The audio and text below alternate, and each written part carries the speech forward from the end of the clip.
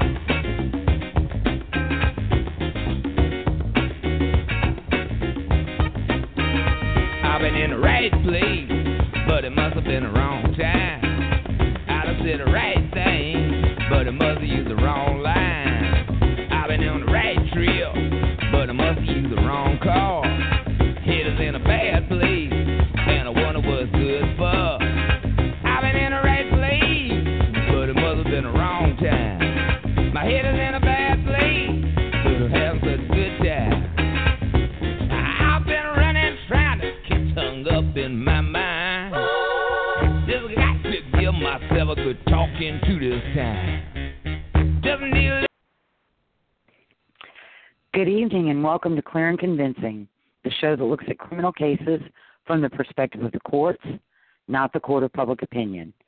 We're Lisa O'Brien, podcasting from New Orleans, Louisiana, home of the two-time NFC South Division champions, the New Orleans Saints. Can I get a who dat? And Michael Carnahan from Little Rock, Arkansas, where the Razorbacks have rules for their woo pig suey call. If you don't believe me, Google a proper hog call. Thank you for joining us for episode 32, State of Wisconsin versus Steven Avery. On July 29, 1985, P.B. traveled to a beach on the shore of Lake Michigan in Manitowoc County, Wisconsin, to spend a day with her family. During the late afternoon, while she took a run on the beach, she was kidnapped, sexually assaulted, beaten, and left for dead in the woods nearby. A local deputy believed that P.B.'s description of her assailant fit Steven Avery, and county law enforcement fixated on him as the perpetrator. In spite of his alibi and leads pointing to another suspect, Gregory Allen, Avery was arrested, charged, convicted, and sentenced for attempted sexual assault and attempted murder of P.B. And that was actually sexual assault and attempted murder of P.B. In 2003, after serving 18 years in prison, Avery was exonerated by DNA recovered from a single hair that linked Gregory Allen to P.B.'s assault in 1985. Tonight, we'll be talking to Michael Griesbach, a former Manitowoc County prosecutor and author of two books about the Steven Avery cases. The first, The Innocent Killer, a true story of wrongful conviction and its astonishing aftermath, chronicles the 1985 case, Avery's exoneration, and what went wrong during the original investigation. The second book, Indefensible, The Missing Truth About Steven Avery, Teresa Halbach, and Making a Murderer, is an in-depth look at the 2005 disappearance and murder of Teresa Halbach and the evidence that was left out of the Making a Murderer documentary. We're a live show, and as always, calls are welcome. Our phone number is 347-989-1171. Good evening, Michael. Good evening, Do I have Miss Lee. Do what? Do we have two Michaels yet? I believe we have the second Michael. I did want to, before we bring Mr. Griesbach on, I did want to remind everybody, I don't know if everybody's seen the Facebook page, but we are now available on iTunes. What you do is you go to your Apple device and go to the podcast section, and there's a section that says search by URL. You're going to copy the URL that was posted on the Facebook page and paste it into that, and you'll be able to subscribe to all of our content from iTunes. That is great news, Michael. Thank you. Not a problem, not a problem. But without further ado, I believe Mr. Griesbach is holding. I did search the area code in Wisconsin, so let's hope. Let's go ahead and bring him in hot, Mr. Griesbach. Yeah, I am indeed here, and this is Wisconsin, where it's actually not too bad out today for this part of the country. For December. Yeah, I think it hit 30 here in northeastern Wisconsin. So. Oh, balmy, huh? Yeah. Well, see, now, we're both in the south, and I'm further south than Michael. Yeah, in the south, yeah, actually, so you all got hammered pretty good with a storm recently, didn't you? Yeah. Yeah, we got hammered, and, I believe, we didn't, but I know parts of Arkansas got hammered with some ice and snow this past weekend, I believe. But, I mean, I'll tell you what, Mr. Griesbach, 30 degrees, and I'm hiding underneath the covers in bed. Yeah, well, yeah. 30 degrees is real nice around here. We you don't have that 10 below stuff that we get sometime, but yeah, it's the way it is, you know. So I'm in New Orleans. If anybody sees a snowflake, they shut everything down. I bet. Yeah, Bourbon Street turns isolated and everything else. Yeah, well, we do have some nice things. I suppose that people want to hear about the Avery case, but I tell you, there are some nice things about the cold and the snow. We go cross-country skiing very often up at State Park. I even think about this, but it's the exact area where Penny Burnson was assaulted so many years ago, Point Beach State Park, which abuts Lake Michigan north of Two Rivers. But some gorgeous areas. And I know her name is out there, but if we can tonight, I'd kind of like to just refer to her by initials. Yeah, you're right. That's a better idea. P.B., I guess, if you want to put it that way, has been, how do I put this? She herself has very much taken the tragedy that happened to her and not kind of shied away from what it meant to her and what it should mean to others. She became a spokesperson for victims' rights and really impressively, I think, a spokesperson and an involved person for the restorative justice program in prison. Meeting with offenders, you know, and talking to them about the effect of a crime on them. And then after the exoneration, meeting very publicly with Avery and testifying at the Avery Task Force and trying to do what she could to deal with false identification, eyewitness identification, and really has spoken a lot. I've spoken with her at presentations, but I think that's fine. I know P.B., as we'll call her, has also very much distanced herself from the whole case since making a murder 3 years ago. Yes. 3 years ago, I think, and next week, right? I think it was December 18th of 2015, so it's exactly 3 years next week. And that, you know, was very upsetting to her like it was to a lot of people. We all forget as we all get into these debates about, you know, whether Steven and Brendan were guilty or about whether even if they were guilty they received a fair trial or whether the police planted evidence or whether the confession was voluntary, et cetera, et cetera. As these debates go on, we forget about some of the human portions of this, and one of them is that P.B. Had her face, her pummeled face, an image of it, just horribly bruised, a photo from the original trial, an exhibit, plastered over Netflix for the world to see, an image that she didn't want her children to see, had been protective of them since the event itself when she basically crawled into the Lake Michigan beach after being assaulted and tried to wash the blood off her face so her children wouldn't see her the way she was. And here it is, you know, they're young adults now, and that's what they saw back in Making a Murder when it happened. So, you know, there's lots of effects on people from all of this. It's a tragic story from beginning to end. And there's some of the tragedies we don't think about, you know, as we get into this strange, you know, back and forth, accusatory ugly discussion, usually ugly discussion, with minds sort of made up ahead of time about what we believe happened, and not a lot of listening going on, and a lot of harm happening to a lot of people. Correct. It's the intersection of entertainment and criminal justice. It is. You're right. Very much so. And, criminal justice is an important topic. And if it's clearly entertainment that is portrayed, and it's portrayed clearly as entertainment, you can certainly have an effect on what you think are the problems and what should happen with criminal justice through true, documentaries, or through entertainment. Art, I guess I'd rather call it than entertainment. Art can do a lot.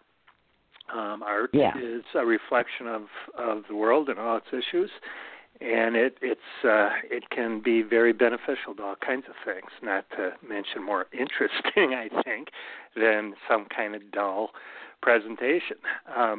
But art is art, and if it's portrayed as not art and not entertainment, but as truth, it has a lot of consequences. And correct. It may be well intended, but it does a whole lot of damage. And in the end, unfortunately, I don't think it does do what the folks who presented it wanted it to do. No, because the courts where the decisions are ultimately made, they aren't going to take Making a Murderer and use it as evidence in any hearing or any proceeding. Yeah, well, I don't think the makers of Making a Murderer, as it were, had any false impression or any belief that they, and frankly, I don't think Kathleen Zellner has any honest belief that she is going to be able to overturn these convictions. It's not really what I was referring to. I was referring more to that when your premise is false, when you start with something that's not true, and in this case, what's not true is that there was an injustice by police planting in the second Avery case.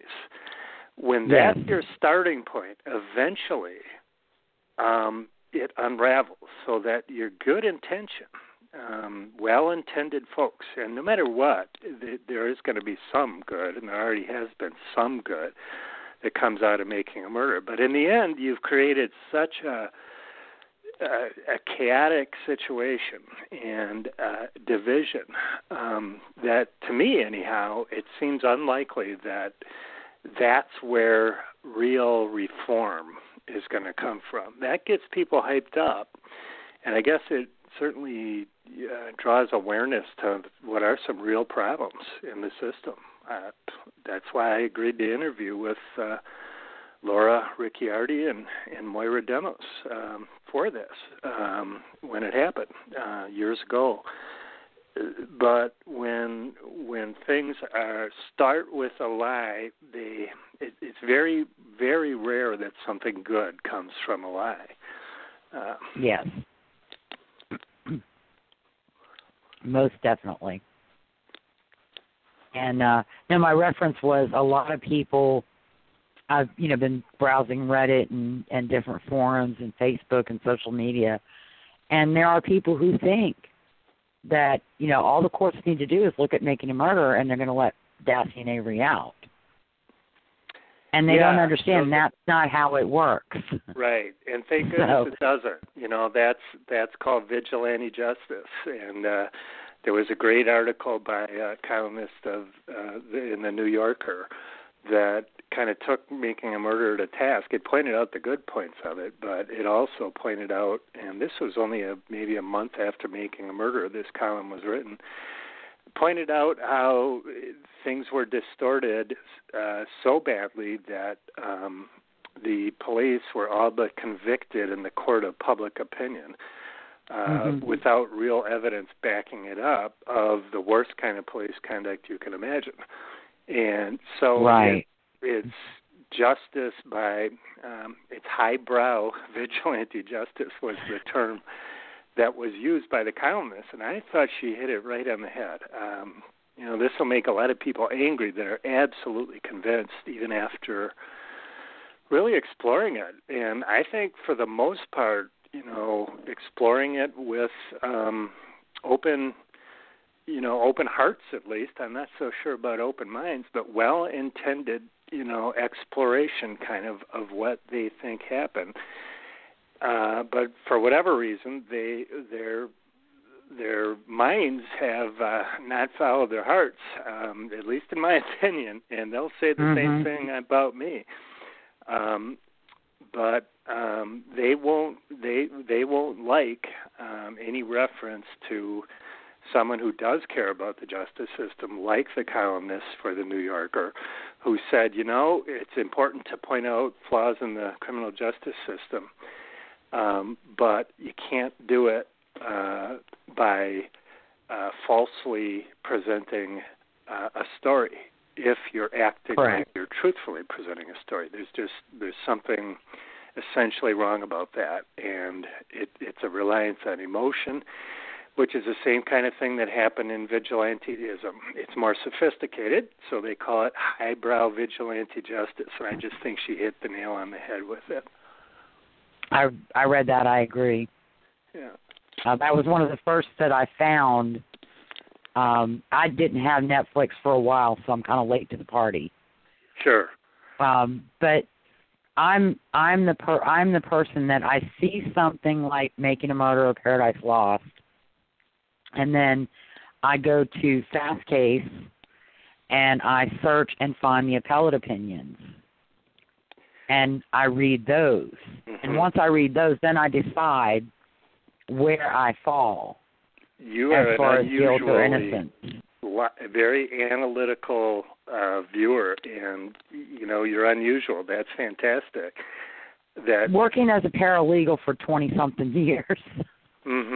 That's how I approach it. Yeah, well, it's called critical thinking, and it's called going to actual sources. But what strikes me as really odd, though, is that there are really smart people, and some of them I think are well-intended, maybe most of them, who, even though they've looked at all the primary sources, they've read the transcripts, they've read the police reports, they know the case inside and out, but they've concluded in their analysis that making a murder is right. And that, to me, is a really interesting phenomenon of this whole thing, how two different people, let's say, with intelligent people, even well-intended people, can come up with such opposite conclusions from the same set of facts.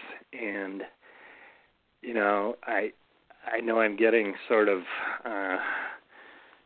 esoteric here, and I don't mean to, but I've been thinking about this a lot because of the discussions going on and some of the kind of ugliness about it. And I've come to believe that much of it depends on where you came from in the beginning, where you were coming from. So if your mindset was suspicion and easy to accept conspiracy and kind of thinking that law enforcement and DAs and courts are all, in cahoots, corrupt, in cahoots, but protecting one another. Yeah. The appellate courts aren't going to reverse the conviction because they're protecting the trial judge. Yeah, which is crazy. Now, you could say appellate courts aren't going to reverse convictions because they're wimps, and sometimes they are. I mean, I think there are cases when they should have, but they're bound by the law and what it should say. But I can tell you an example. Steve Glenn, who's one of Avery's lawyers on the wrongful conviction case.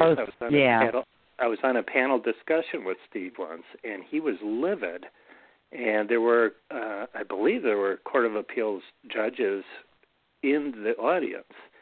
And he went on a rant specifically with regard to the Avery case. The second appeal in 1995, when there was DNA evidence, the DNA, fingernail scrapings, not the final DNA, not the hair. Correct. But fingernail scrapings that came back to some unknown third party. And the Court of Appeals, the trial court denied the motion, said, no, it could have been other things. It could have been P.B., just kind of, it could have been the ambulance folks, the EMT people. It could have been some other person that was the source of it, not necessarily the assailant, which might make some sense, I suppose. I don't know. But, I don't know that there was harm in at least getting it further tested. But anyhow, Steve Glenn was livid that the way they wrote the decision was so confident in the conviction and almost arrogant in the correctness of what happened earlier, when in fact we know that it wasn't correct and there wasn't reason for confidence in it at all. Right. So I get, why people sometimes think courts don't keep an open mind on things, but it is a very complicated system, as you know, working in the business. Yes. And what you get are people on the outside who think that, kind of looking back, Monday morning quarterbacking, look back at everything with a view that probably isn't overly realistic in terms of how perfect everything should be. Right. But also, I want to point out real quick, and then we'll move into the meat and potatoes here. The reason that they did not grant him a new trial on those early DNA, I think the limits of testing were reached at that time, because that was 93, 94, 95. But right. Also, he was not excluded because he and Penny and P.B. had the same profile. No, there was, and there was a stray allele. Mm-hmm. Now, just so it's really clear, there was some DNA from her fingernail scrapings that was clearly foreign. Not exactly correct. That was not P.B. It was foreign to P.B. and foreign to Avery. However, even Avery's expert said, well, a foreign allele could be picked up by casual contact. She didn't have to scratch anyone. Right. That was the argument.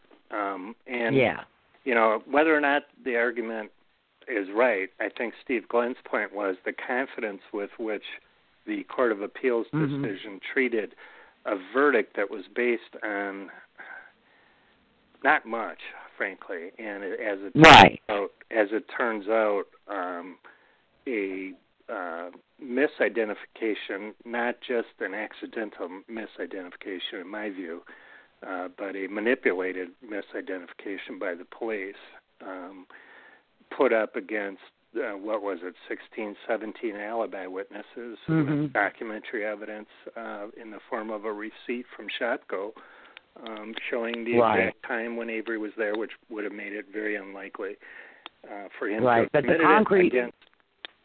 The concrete truck driver coming in and saying he left an hour before the whole Avery family said he did.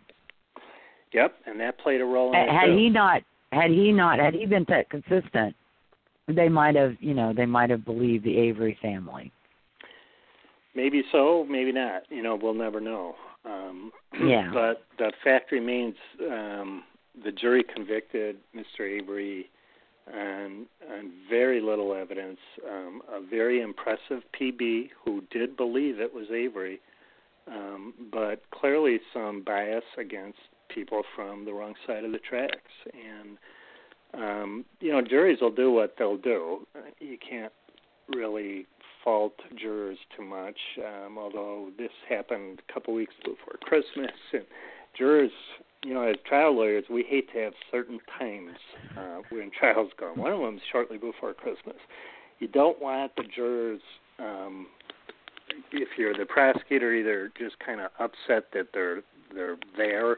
Why are you doing this? It's a dumb little case. It's disorderly conduct. We don't want to be wasting our time. Or if it's a serious case, like the assault and it's actually false imprisonment they charge and attempted murder, Penny, if it's a serious case like that, as a defense lawyer or as a defendant, you don't want a trial right before Christmas because the jury doesn't want to send a victim home for Christmas with a not guilty verdict. They think victim, right, and they do think they've been that they're not believed and they've been shunned by a jury, and they don't want to do that. So Avery had some mighty bad luck in 1985.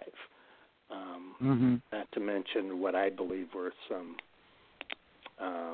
beyond just mistaken or accidental activity by the police and the prosecutor involved. Yeah, but unfortunately, with Mr. Avery, he didn't really help himself too much because he did have a checkered background and he did have a history of violence toward women. There was domestic violence issues in his marriage, and then there was the cousin, we'll call her FM, just to be consistent, who he was apparently sexually harassing, stalking, and eventually ran her off the road and pointed a rifle at her, ordering her into his car. Right. And only saved by having her baby and saying, I can't leave the baby. Right. Now, of course, what we, in terms of he didn't help himself, that's true in the sense that, he was on police radar and understandably so, but it's not true, and you're not suggesting that, but that any of that should have been considered, and it wasn't considered by the jurors in trial. Correct. Because, of course, it's irrelevant and really prejudicial to whether or not he did that particular crime, which is the whole point, and this is a great example of the saying how it's better to let 10 or 100 or 1,000 go guilty than to convict one who's innocent. The perception or the belief that he didn't do this, somebody's a bad guy and he could have done something else, is exactly what we want to avoid, and is what the justice system is. And that is essentially what the Manitowoc Sheriff's Department did in that particular instance. I think you're right. I think it's difficult for police sometimes, though, when they have frequent flyers, that it's difficult for them not to think of, this guy when something that fits his repertoire comes across your desk in a report. I think it's it not, makes sense. Yep, it's natural that they think, that they suspect, but they're not doing their job and they're not doing justice. And the lawyers, the prosecutors, are really not doing their job if they go with that suspicion and they ignore evidence. Then they're completely. Yeah, I have maybe that's why I'm so into this. People wonder, why do you even care about the old case? Why are you talking about that?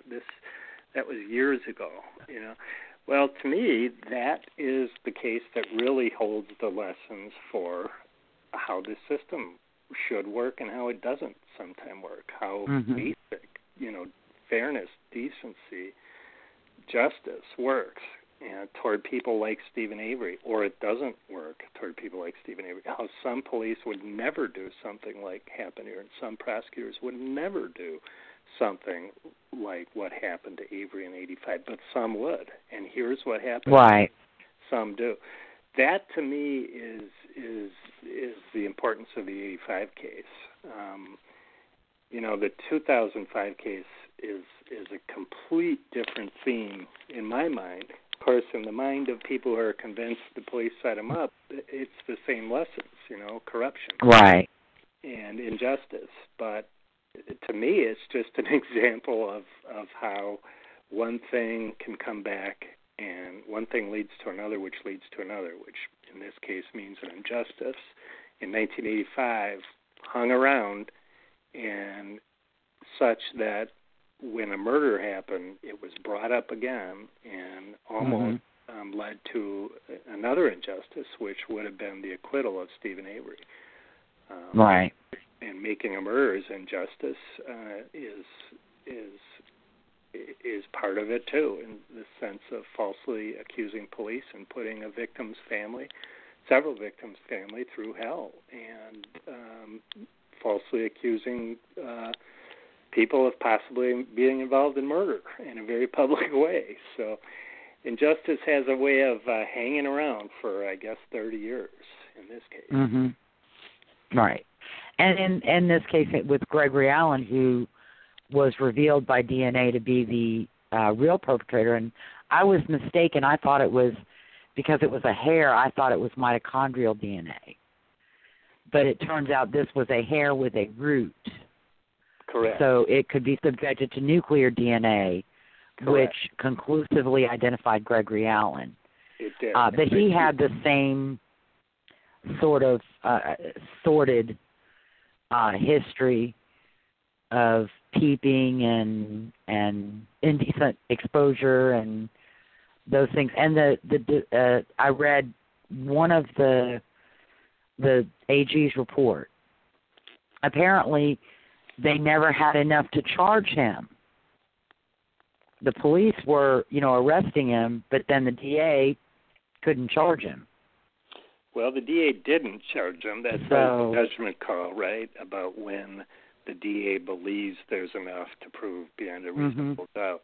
But there's no question, and you're right, by the way, by 2003, DNA testing had been advanced enough that that hair could be tested and show, inconclusively that it was Gregory Allen's DNA, and that wasn't in existence in obviously 1995 or even 1995 when DNA testing had started in the early 90s. So, true enough, I would say that the police had more than just the realization that Gregory Allen, was as they called him, a peeper or somebody who had a little bit of a problem. Police were on Gregory Allen for very good reason. I mean, he had done some assaults that are beyond the pale, breaking into a 17-year-old woman's house while her parents were up north and holding her at knife point and wanting to rape her, and then holding the knife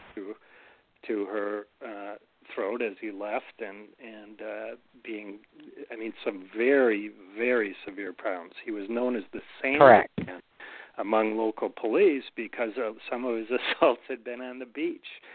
One police agency was absolutely convinced that he was Penny's assailant. So were people in our office, in the DA's office. I wasn't there at the time. The DA, let's call it for what it is. The DA at the time basically lied and said that Allen had an alibi. Gregory Allen had an alibi. His probation agent claimed he knew where he was that day. Turns out he wasn't even on probation. Yeah, and I could go on and on, but this was more than just kind of police, not quite doing their job and just focusing a little too much on one person. Maybe the original arrest, clearly they thought, the sheriff himself thought for a couple days that he had the right guy, based on not much, frankly, just a very loose description. But within days, I and this is my belief, other people disagree with this, but personally, having looked at this very closely, I don't know how they could not have known that they had the wrong person, and they intentionally let the real assailant, Gregory Allen, go free. And that should be pointed out loud and clear. It wasn't even pointed out loud and clear by Making a Murderer, and it seems that the real injustice here has been totally ignored because it's not as interesting enough, or it doesn't have the potential to actually affect things anymore. And that's true, it doesn't. But that doesn't mean you make up something to affect an outcome that's not true. Right. And that is true because Gregory Allen had at least two more victims between 85 and 95 when he was eventually arrested, tried, and convicted, and sentenced to 60 years. I think that's right. I think it was 60 years. Horrible crime in 95 in Green Bay. unconvicted of the Avery case. He was left free, and of the P.B. case, I should say, and broke into a woman's home in Green Bay and brutally raped her. He's still in prison. He had a parole hearing, I think, about a year ago, and I made sure they knew that even though he wasn't convicted of the Avery case, they need to know that for various reasons he was clearly the assailant. And would the statute have run on that? So they couldn't even try him with the DNA or charge him with the DNA? Well, it's something we had to face. By 2003. Right, a good question, and it is something we had to face, and we looked into it carefully and spoke with P.B. about it also. Legally, there's no statute of limitations, of course, for murder, but attempted murder it doesn't count. It's the usual 6-year statute of limitations, just like, at least it was at the time. And the sex assault statutes of limitations, when the offense occurred, is the key, and it occurred in 1985. That was long before sort of the relaxed or more liberal rules giving longer periods for the statute of limitations on sex assault cases were in effect. So it was the 6-year statute of limitations. So there was no way to charge Gregory Allen once the DNA came back to him in 2003. It was also before those new DNA statutes, cold case hits, came out that allow prosecution long after the statute of limitations. So we couldn't, and PB really wasn't interested at that point anyhow. You can imagine what the defense would have been, too, had we tried to charge Gregory Allen. PB would be on the stand, and a defense attorney would point out how she said she was completely certain it was Avery at one point, Yeah. So and it wouldn't have worked too well.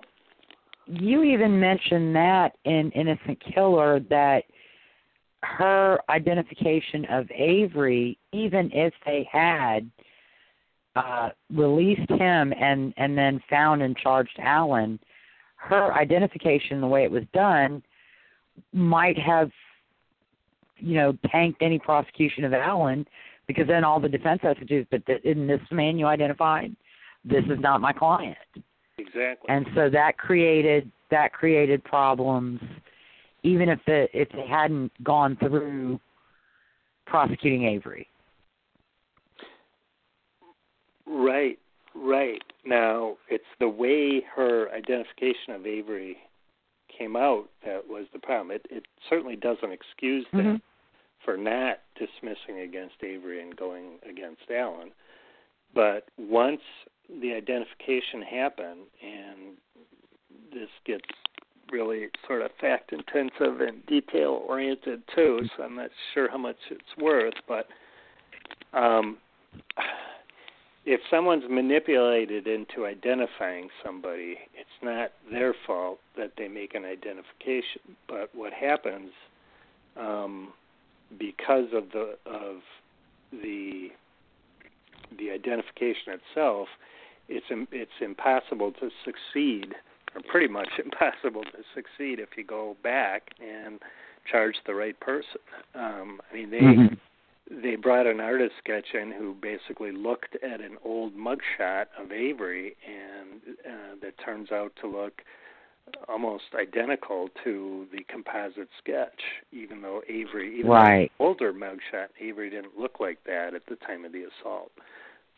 And the entire way it was done suggests that, and that's the way the mind works. Once you kind of see an image of somebody who you think's been an assailant, especially right away after a traumatic event like that, that becomes the assailant in your mind. So it wasn't correct. Very hard to understand how Penny would pick out a photo of Avery, especially the way photo arrays were done back then, really suggestive. And at that point, it's sort of baked into the cake already that there's an identification that's out there, and then to go back and get the right person would be tough. But obviously that's what would be required if you're serious about doing justice. You certainly have to, at the very least, dismiss it once you find out the charged person did not do the crime. And then you deal with whether or not you have enough, or whether you want to try to go forward against the real assailant. Correct.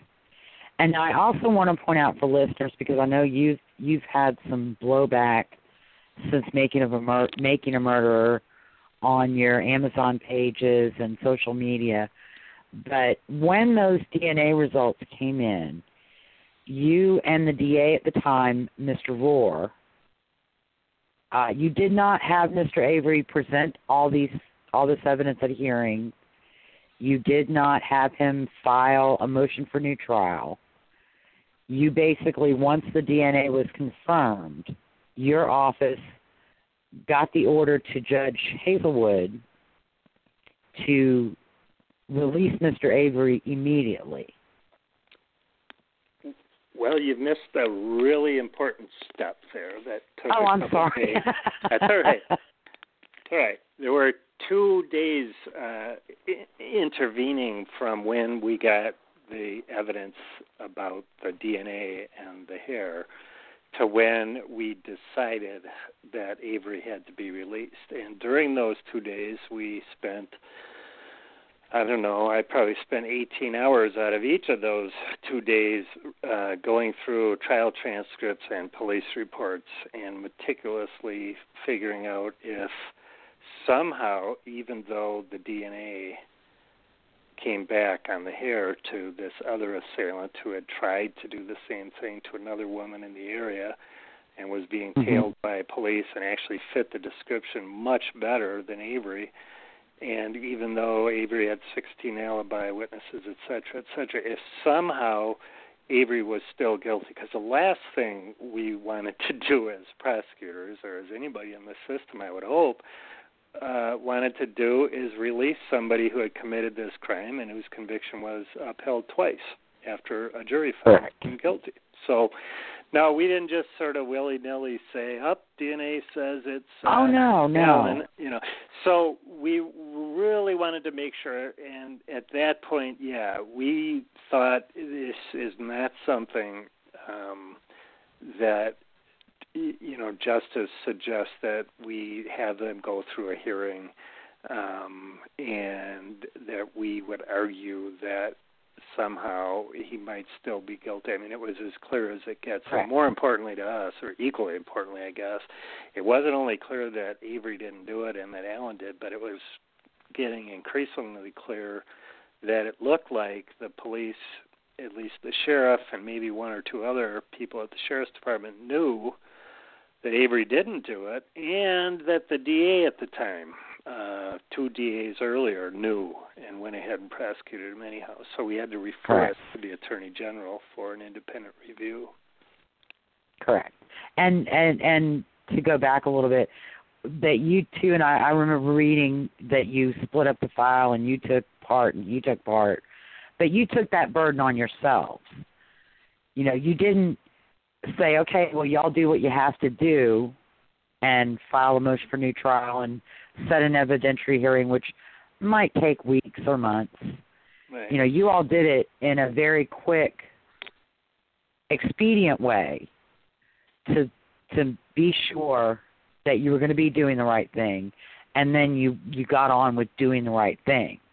Yeah, we where thought you still could have said, we could have. You're right. We could have delayed it for probably another 2, 3, 4 months or longer by the time motions get set and judges make decisions and briefs are filed. But it was clear, that was not the right thing to do in this case. That when evidence is as clear as it was here, and the injustice was, as great as it was here, 18 years, well, actually 12 years that he wouldn't have spent, because 6 of those years were spent for a crime he really did commit. And on the SM. The SM case, yeah. But, somebody spending 12 extra years in prison should should, at the very least, be freed as soon as practicable once it's determined, very, very thoroughly that he's innocent. And so that's what we did. Right. Yeah. And you and Mr. Rohr deserve credit for handling it that way. Well, I would hope most DAs do, but I appreciate the that. burden right, is on all of them would. Yeah. Yeah, the burden is on the convicted person. It absolutely is. Procedurally. Yeah. Mm-hmm. Right. So this was not per procedure. Well, they would have met their burden really easily. I think any reasonable trial judge would have found, based on the evidence, that the conviction had to be reversed. And correct. So, but you are absolutely correct that there are plenty of prosecutors in the country and elsewhere that would dig their heels in and say, prove it. And, of course, the burden should be on a convicted defendant to have a conviction reversed. That you no longer are presumed innocent, obviously, once you're convicted, and the burden should be on them. And that's, of course, going on right now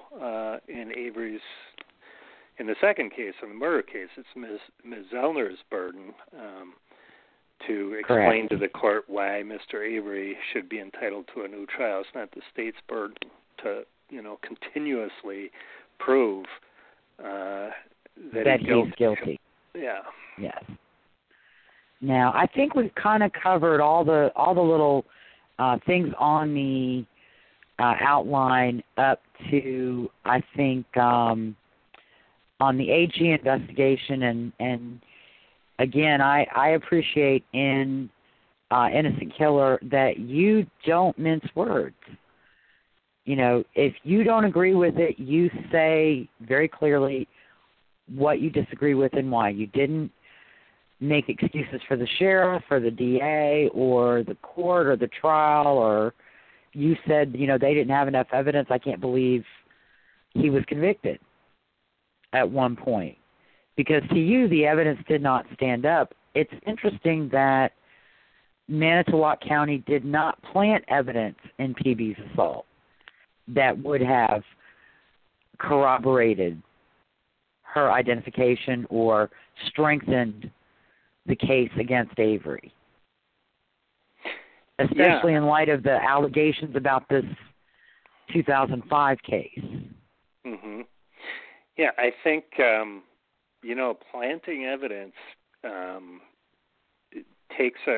goes another couple steps to me, that if you think of a police officer actually doing that involves, it's obstruction of justice. It's clear-cut criminal activity, and should be punished really severely if it's ever found to have happened, and it has been found to have happened.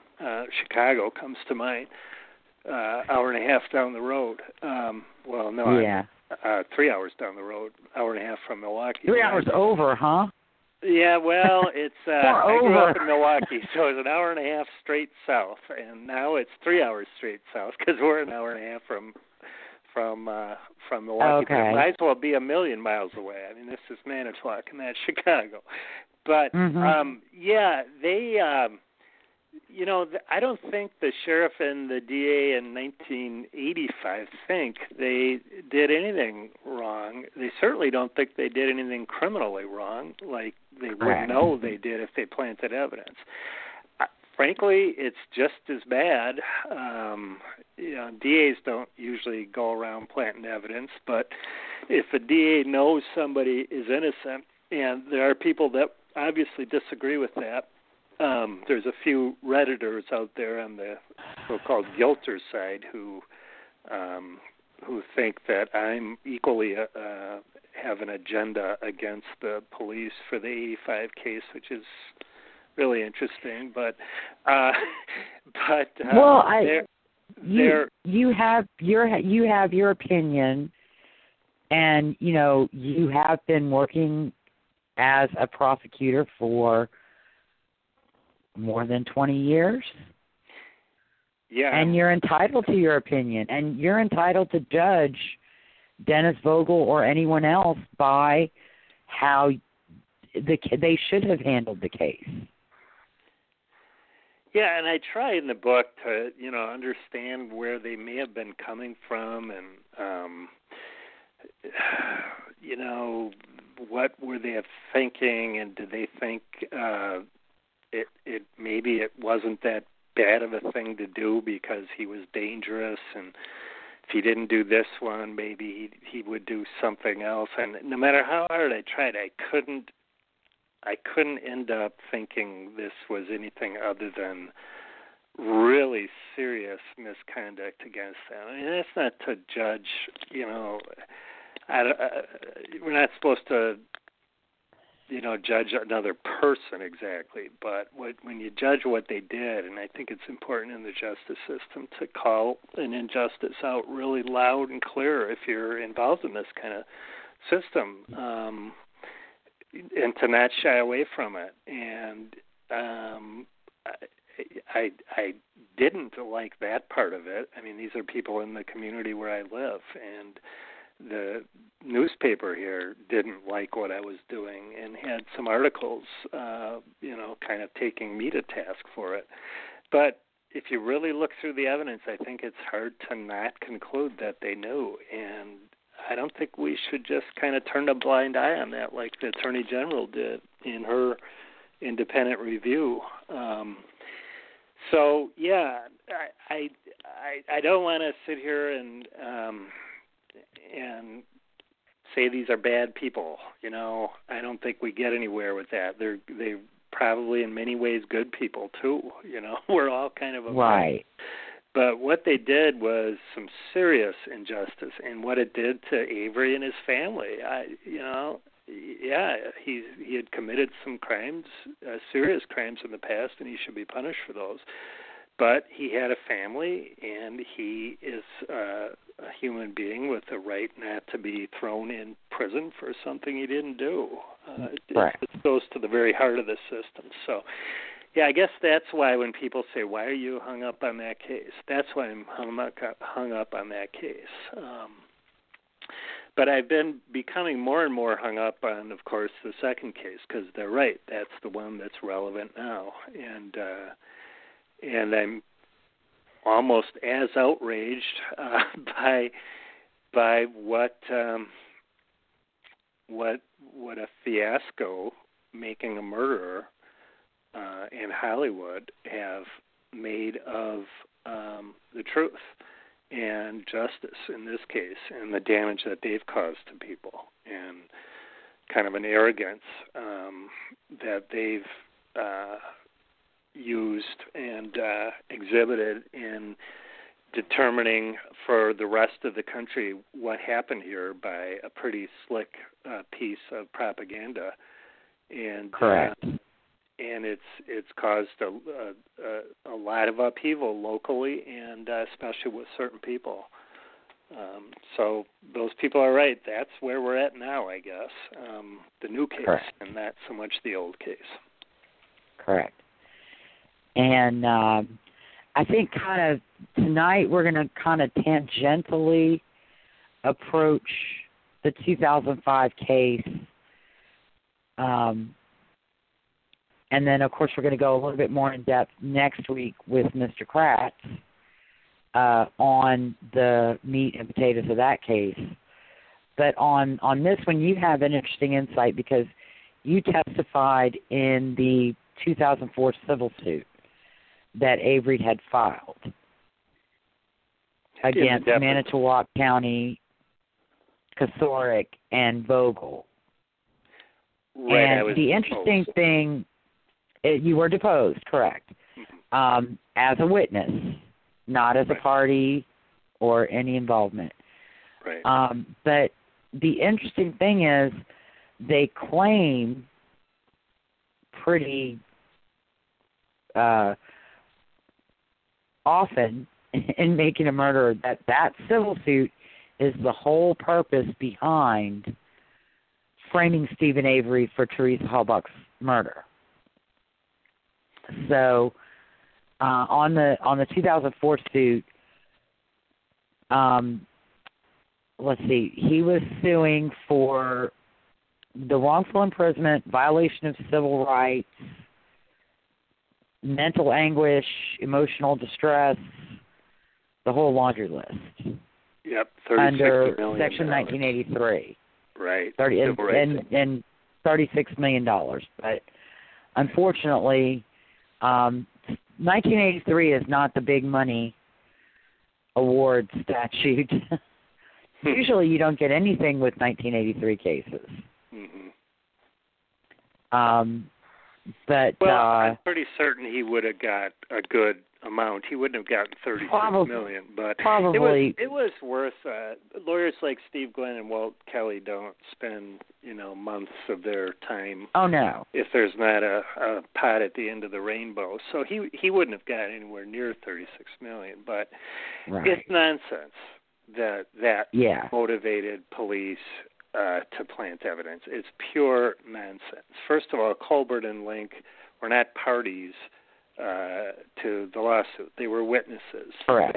They were as straight as it gets. And witnesses too. They had nothing to do. They weren't even at Manitowoc in 1985. No, they weren't. Colburn was in the armed services, the Marines, I think. Link, I think, was a police officer in Detroit or somewhere in Michigan. Mm-hmm. They didn't even work or live here in Manitowoc County in 1985. Correct. Right.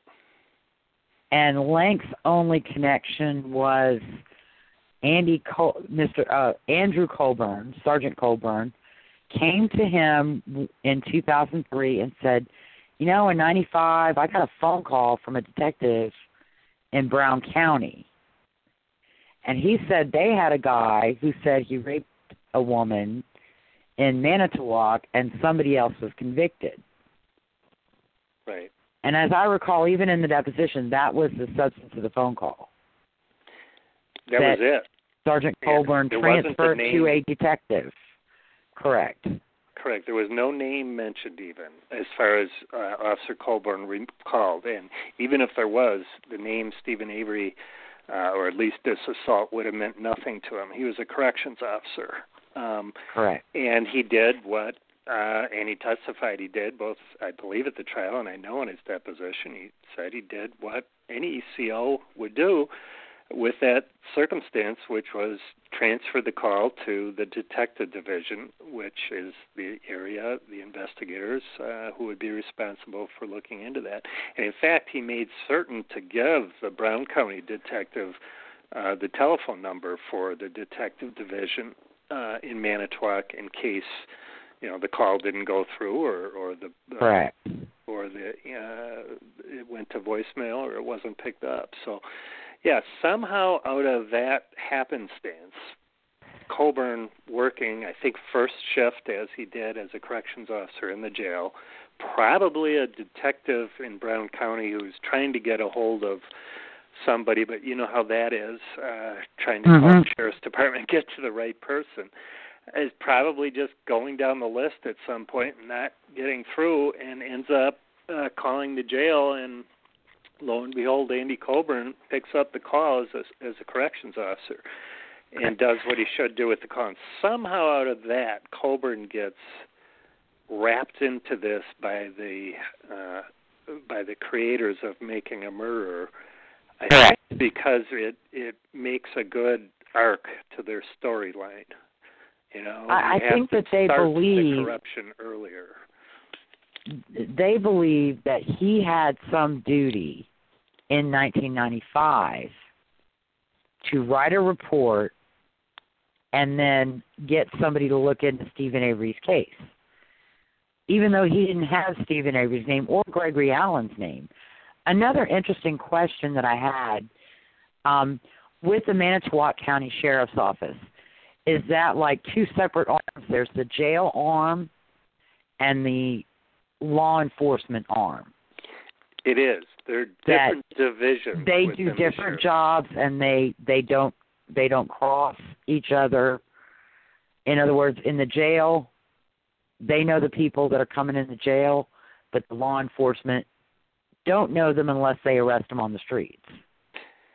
Well, I'm not going to say, and I don't think you're suggesting that there's no, obviously there's interaction between the people that work at the sheriff's department and the people that work at the jail, but not that much.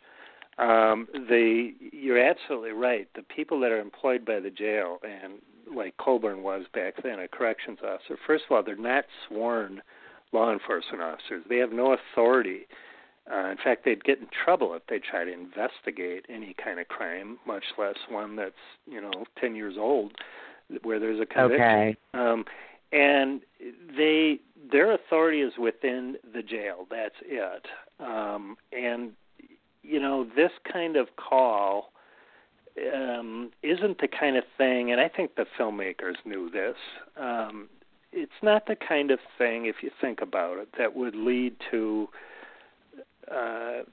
any corrections officer to draft a separate report as an incident report. They're going about their business, doing their job. They have no reason to think that this is that there's any truth to this. They have no idea about the veracity of it. Their job is to send it to where the information must go. And in this case, that was the detective division. And apparently, the call did eventually go to where it must go, because word came down that, and the detective in Green Bay was told, falsely, I believe, by either Gene Couché, who was involved in the artist sketch, or maybe Kucerik, the sheriff himself, that, no, it can't be, we got the right guy, it's Avery. So, no, it's just nonsense that Colburn should have done some kind of report or followed up in this. You get all kinds of calls, and you happen to pick up a call. I believe he testified at the trial. Well, why didn't you write a report? Because I'd be writing reports all day if I wrote a report for every call. I do nothing but write reports. Right. Yeah, well, that's true. It's very true. And, I mean, not to completely make light of it, because it's not every day somebody calls and says, hey, there might be, somebody in jail that should be wrongly convicted. But, yeah, it's not an everyday call. But on the other hand, you may get all kinds of different calls. Somebody who says that, they heard... well, you can imagine the different kind of scenarios that could come up, and frankly, they probably don't follow up on anything other than what occurs right in their jail. That's what they're hired to do. That's their responsibility, and it's not to investigate crimes. So I think he did exactly what he should have done, and sent the call, forwarded the call to the sheriff's department, the other department or agency within the sheriff's department. Division is the word I'm looking for. And gave the the exact number. And then he recalled in 2003, and although that was kind of interesting that he recalled it in 2003 and went to Lank, and Lank said, go ahead and write a report. Do you have any background on why or how? Yeah. It seems nefarious in making a murderer. Well, you can make anything almost seem nefarious, but I think my understanding of what happened is the sheriff, actually Ken Peterson, directed Colburn once Colburn kind of put it together that I wonder, I wonder if maybe it was that case, and you can imagine we were all, including in our office, very concerned about making sure that all the information was documented that we knew about in terms of how the 85 wrongful conviction happened, because we knew we were going to be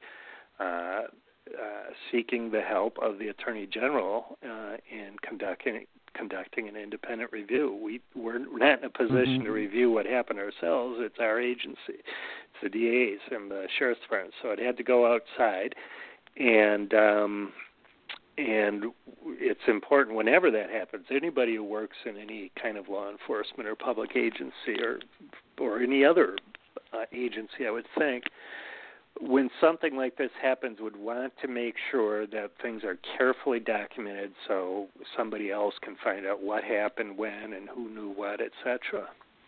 So that was the impetus for Colburn writing the memo. He was directed to do it, and it made sense. Correct.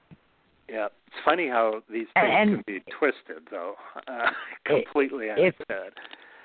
If they were trying to hide something, then that memo just never would have been written, and so Avery's attorneys never would have even known about it. Exactly. You know, and Sheriff Peterson, he was on the Manitowoc force at the time of the 1985 investigation, but he was maybe peripherally involved, but not. First, Sheriff Kocurek seems to have been the one that spearheaded the entire thing, which was unusual and was not how it should have been handled. Absolutely not. There was a personal friendship, or at least acquaintance, and more than an acquaintance. I think they maybe went to the same church or lived down the street or something, P.B. and the sheriff. So he knew P.B.'s husband, and these were fairly prominent people in the community, and whether like it or not, those people tend to or can get a little bit more attention from law enforcement. Correct. Which is another problem. Shouldn't happen. Everybody should get the same amount of attention. Yeah. Yeah. Peterson himself.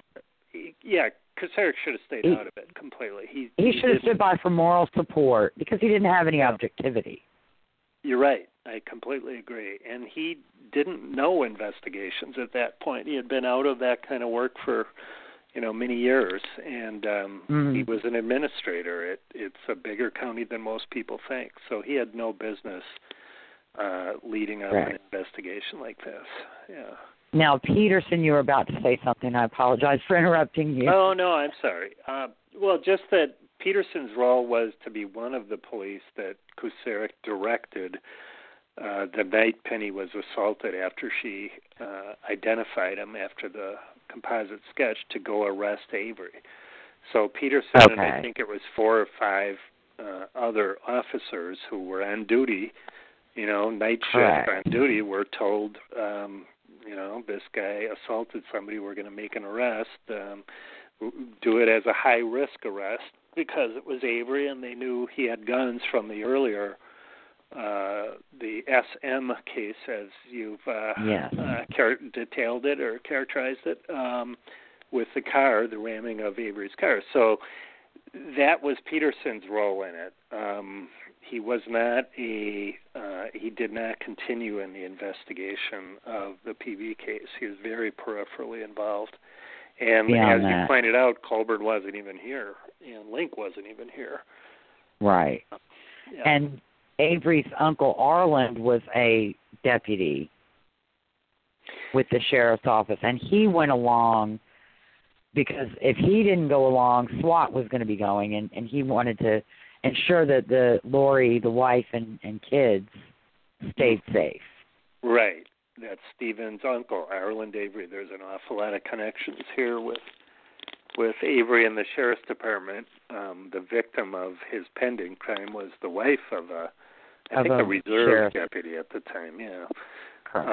But then friends with Judy Dvorak, another reserve deputy. Right.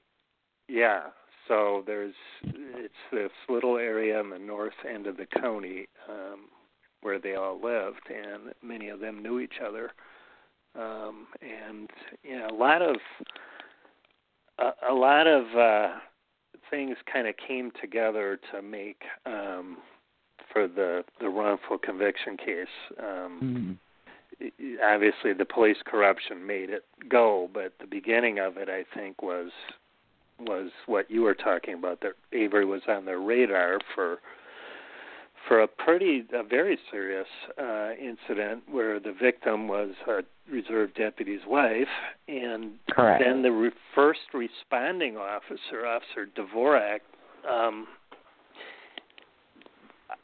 both knew about Avery and couldn't stand Avery, and right. also really kind of over-involved herself personally. And maybe this is another lesson of the first Avery case, over-involves herself personally with the victim, with P.B. She, in a human way, felt horrible for what happened. She brought flowers to P.B. in the hospital the next morning, and what we today would view as really sort of unprofessional conduct. It's not. There's nothing wrong, morally about it. It's great, but there needs to be some distance. And I think that first deputy is the one who blurted out, basically, it sounds like Steven Avery, when P.B. gave a very, very vague description, a guy with medium-length hair with a beard was basically a... Yeah. And from that, somehow Avery got to be the guy. I do want to point out, though, the mention in Making a Murderer, and I think you've mentioned it, the hair. The hair in the January mugshot is all, it looks like it's been teased up or he stuck his finger in a light socket or something.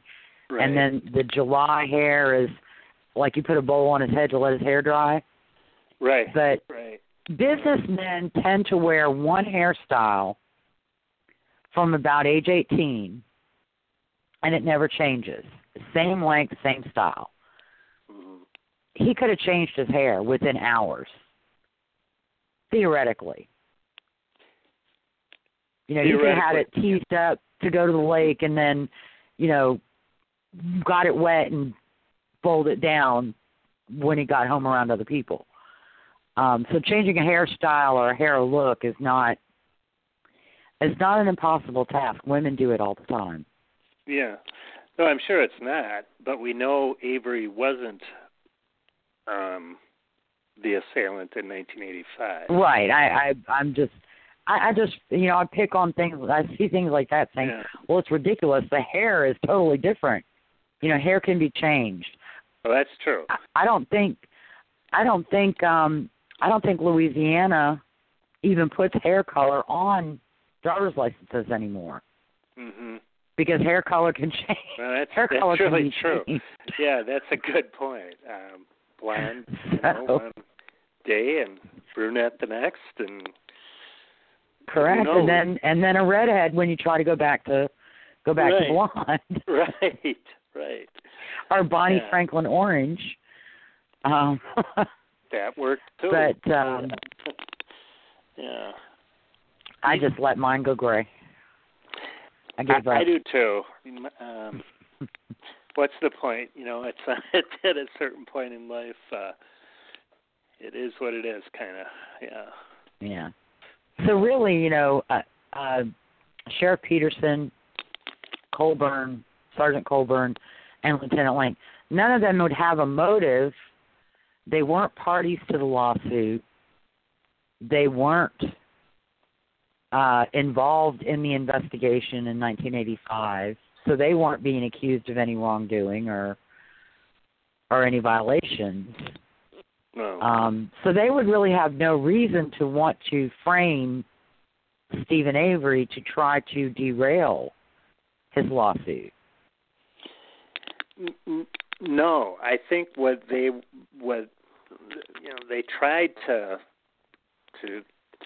suggest that because Colburn should have written a statement in 1995, and then they added the twist that that statement, and this is completely false as well, was kept in a safe from 2003. They tried to hide it, and they didn't try to hide it. That's a totally different document. But the claim, their claim, what they tried to suggest, I guess, is that means that Colburn knew that way back in 95 that Avery was innocent because maybe other people in the sheriff's department told him. It's pure speculation what they're trying to do, but that's what they do. And they covered it up. That's why he didn't write a report, and that's why when the exoneration happened, he wrote one, but it was just kind of a CYA memo or something and was hidden.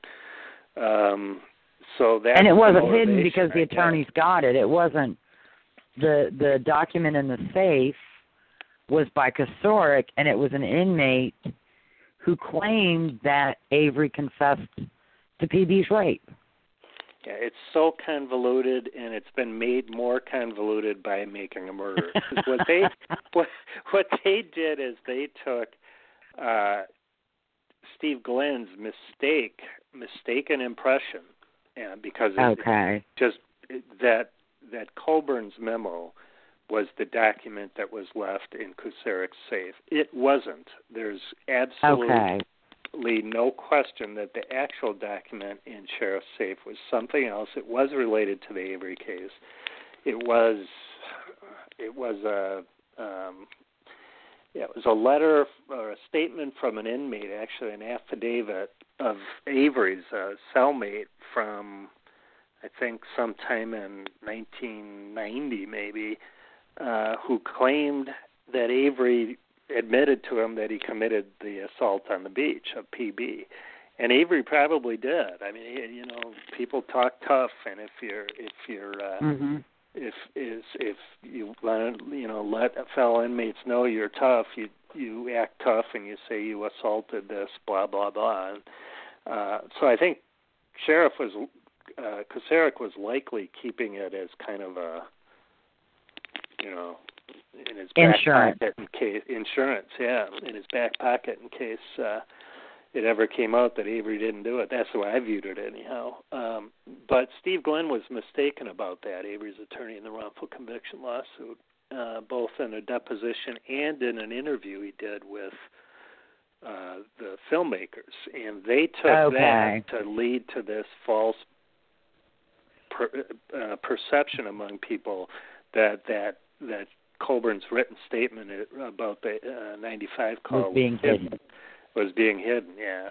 So that's how they sort of, I guess, get to this, to suggesting that Colburn was part of a cover-up and therefore had reason to plant evidence.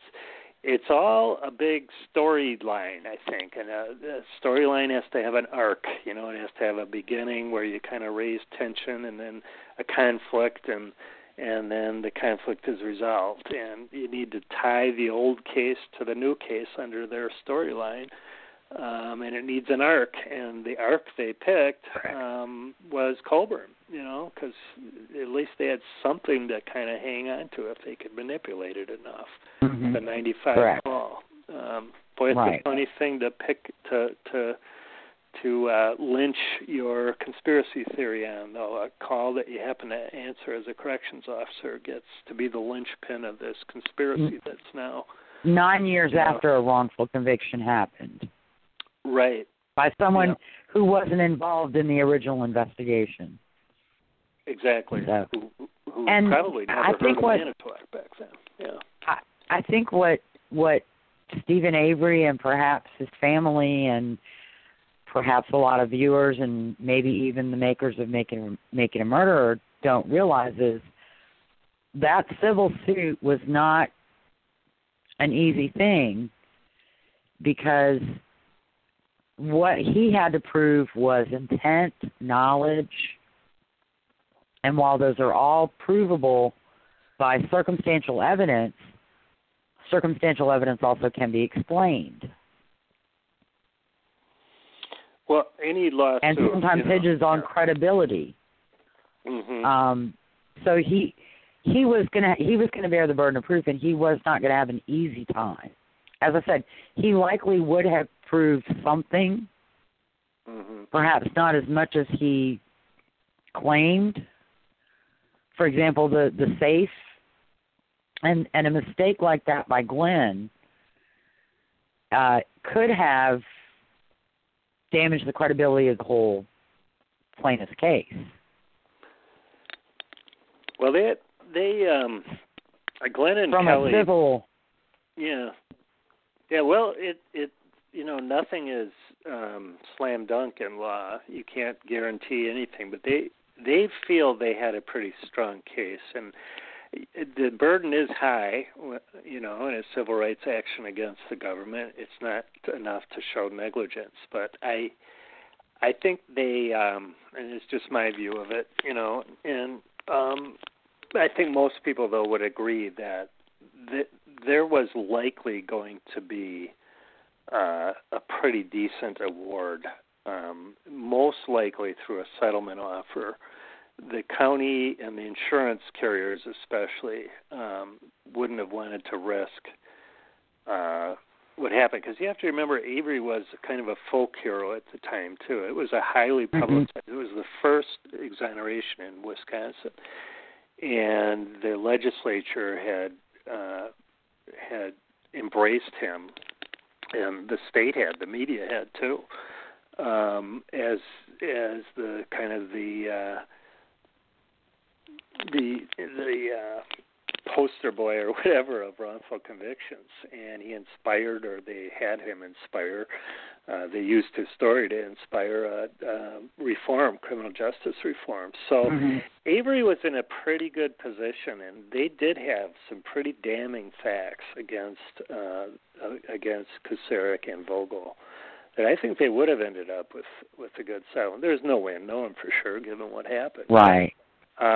But wasn't there a proposal for a bill to give him like $450,000? Yeah, there was a separate exoneration restitution law in effect, and there always has been in Wisconsin, and most states have it, wrongful conviction awards, basically. That's just statutory. It comes from the state. Okay. Yeah, and it was really minimal. I think it was they had agreed to go over the limits, but the limits themselves would have been only, I don't know if he would have got, $100,000 for 18 years or something. But okay. they agreed to exceed that, I think $450 or something. But he was going to get a lot more than that in a civil lawsuit. I don't think anybody really doubts that. But it wasn't going to be $36 million. It probably wasn't going to be $10 million. And there was coverage, plenty of coverage to handle insurance coverage. So the county was not going to be on the hook financially. Certainly the sheriff's department, and certainly Colburn and Link, they weren't even parties, were not going to be on the hook financially. There's been a lot of misinformation about that, too. There was one party's insurance carrier who tried to claim, I think it was Kucerik's insurance carrier might have tried to claim that they're not responsible because it wasn't an act of negligence alleged, it was intent. But the county's insurer, and that was the big one, didn't even suggest that. They admitted they've got coverage. They'll cover. So there was no risk, financial risk to the county. Even if there was a judgment in Avery's favor. Correct. Yeah, this wasn't going to be a financial burden on the county. Okay. Now again, so there's no motive to derail the lawsuit by framing Steven Avery. Because again, the county, it's not going to be out of their pocket. It's their insurance, which they pay for. Right. So they could say, well, they were embarrassed by it, but they had already been embarrassed by it. So that doesn't really work. That horse was gone. Yeah. So I again, there has to be a storyline or an arc to the story, and so they have to come up with some motive for the police to plant evidence to frame Avery. And in reading the AG's opinion, what came to my mind as I read it was someone was thinking about liability,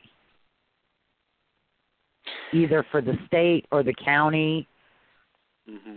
They were trying to, criticize without saying there was negligence or criminal or unethical behavior. Mm-hmm. It was a strange report, wasn't it? The body of the report itself read horribly in terms of, really severe instances of police misconduct, and then you get to the conclusion, and it basically is, milk toast. Oh, they kind of made a mistake, and they should have kept an open mind and communicated better. Right.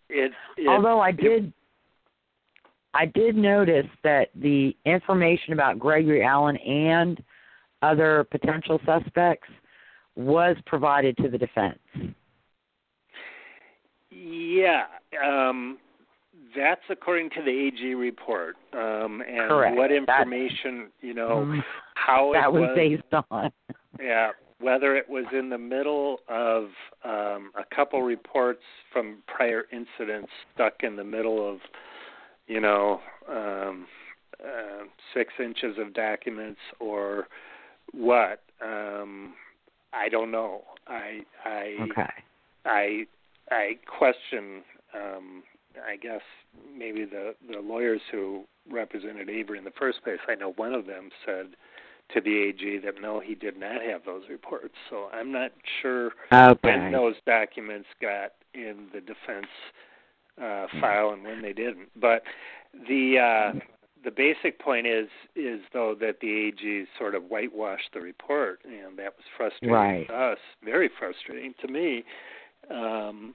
And the DA, we thought it was ridiculous from what we knew.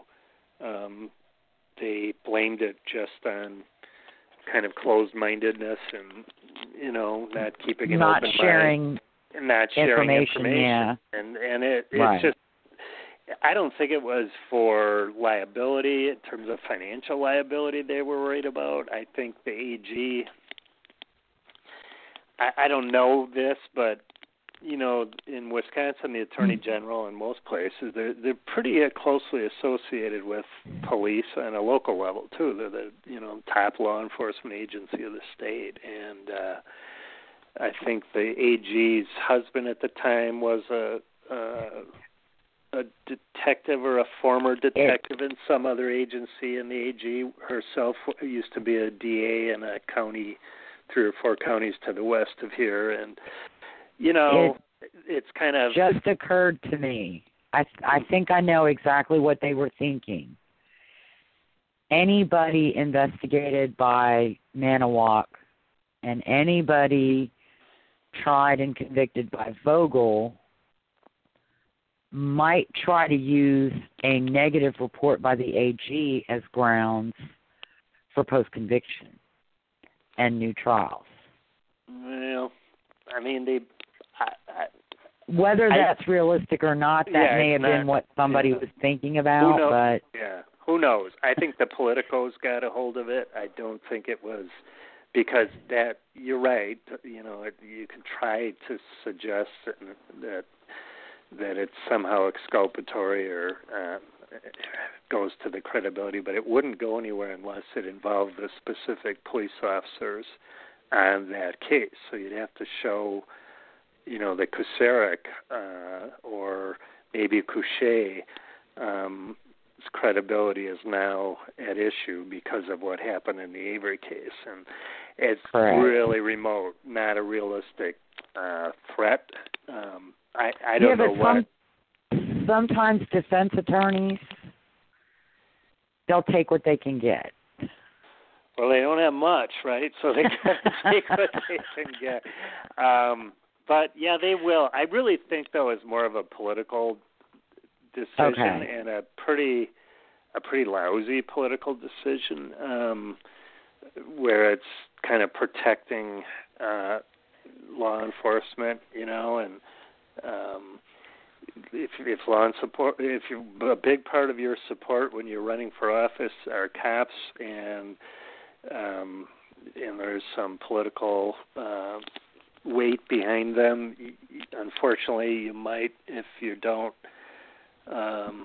look at things objectively, Yeah, and there's no excuse for that either, if that's what happened, unless they honestly believed, after looking at all those facts, that there was no type of misconduct here, nothing more serious than just poor police work.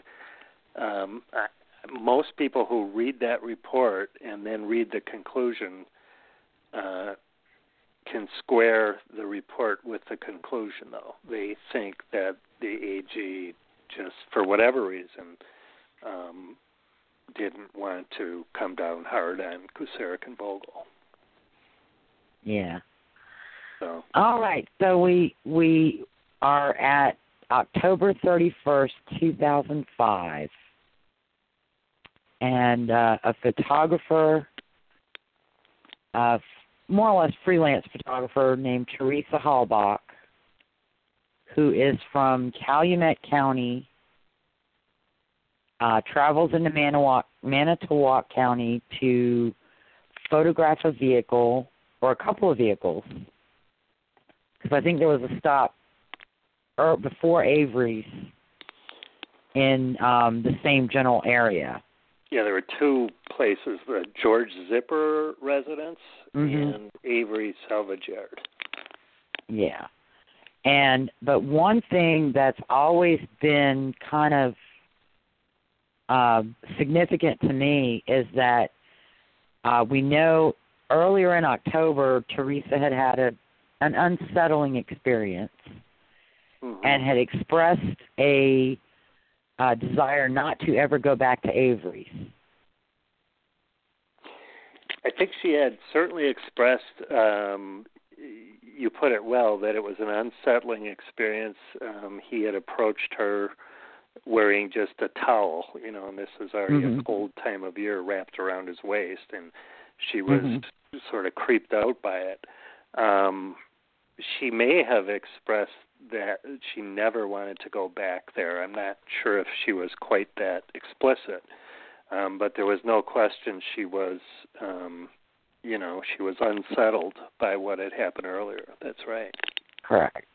And then when he calls in to schedule the visit on the 31st, he gives the name B. Yonda, which is his sister's, and her phone number.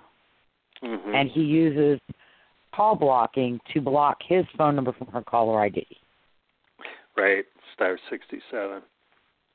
So, yeah, and not only that, he's purporting to sell her car that she didn't want to have sold. Correct. Yeah. Now, I realize later in Making Murder with Kathleen Zellner, they try to minimize that information, and perhaps Ms. Zellner just brands it all lies, damn lies. But in Making a Murderer 1, that's not even really mentioned. No. They left out, I don't think the circumstances. They hit the basics, but it's how you portray it. And, leaving the name B. Yonda obviously is what's B? Could be a man or a woman, right? And it's a different phone number. So is it proof that Avery was trying to lure her there, Teresa, to his place? It's not, it's nothing you could hang your hat on as, smoking gun proof for murder, but it's certainly relevant to it and should be included in any kind of fair, objective, view of the evidence. To me, it is a fact. I mean, it is an established fact that he blocked his number. He used Barb's number. He used Barb's last name and her first initial. Now, while she may have recognized the address, she did not know she was going to see Steven Avery when she got there. Right. And why? And would that he is do all. that? Those are established facts. And exactly. Why would he do that is the question. And why would he, in the first place, insist that his sister's car be put up for sale when his sister doesn't want to put up her car for sale, and argued about it with him? And you know what? I think you have to think through all these things, and it doesn't make any sense. I started reading Indefensible as well, and I think you mentioned there were cars for sale at the front of the property. So why would he want her to come back to photograph Barb's minivan? Yeah, I think that's something too. That's yeah, the location, an interesting circumstance where it was. I think you're right on that too. Where her vehicle was. Generally, there's not. It's a salvage yard. There's junked cars all over it. They don't actually sell vehicles there. He was going to have a picture taken of it and then have the photo. At least that's what he was suggesting he was going to do. Have the photo shown in this Car Trader magazine, the prospective buyer. Oh, okay. Yeah. I thought I read. I may be confusing a Reddit post. I don't know. I've been reading so much the past couple weeks. Well, I think the location of where he vehicles at the front of the property that maybe they had fixed up and that were ready to sell. That was the impression I got. Yeah, it may have been that in the past she or others from that place had taken photos of vehicles that were located toward the front, and this one wasn't. Her Barb's vehicle that Teresa took a picture of was closer to Avery's place. Her trailer's right across Avery's trailer. Right. So he got her very close to where he lives. Correct. And then she vanishes. She drives onto the Avery property, and nobody hears from her after like 2:30, 2:40 in the afternoon on October 31st. Right. And nobody sees her or hears from her on the Tuesday or Wednesday. On Thursday, her mother reports her missing because I think her business partner called Mom and said, "Have you talked to Teresa? Where is she?" Right, and Teresa's mom was wondering by this time. Anyhow, she didn't live in the same house, but she kept in pretty close contact with her mom, and several days had gone by, and she hadn't heard from her. So, she was a 25-year-old woman, and she had her own independent life.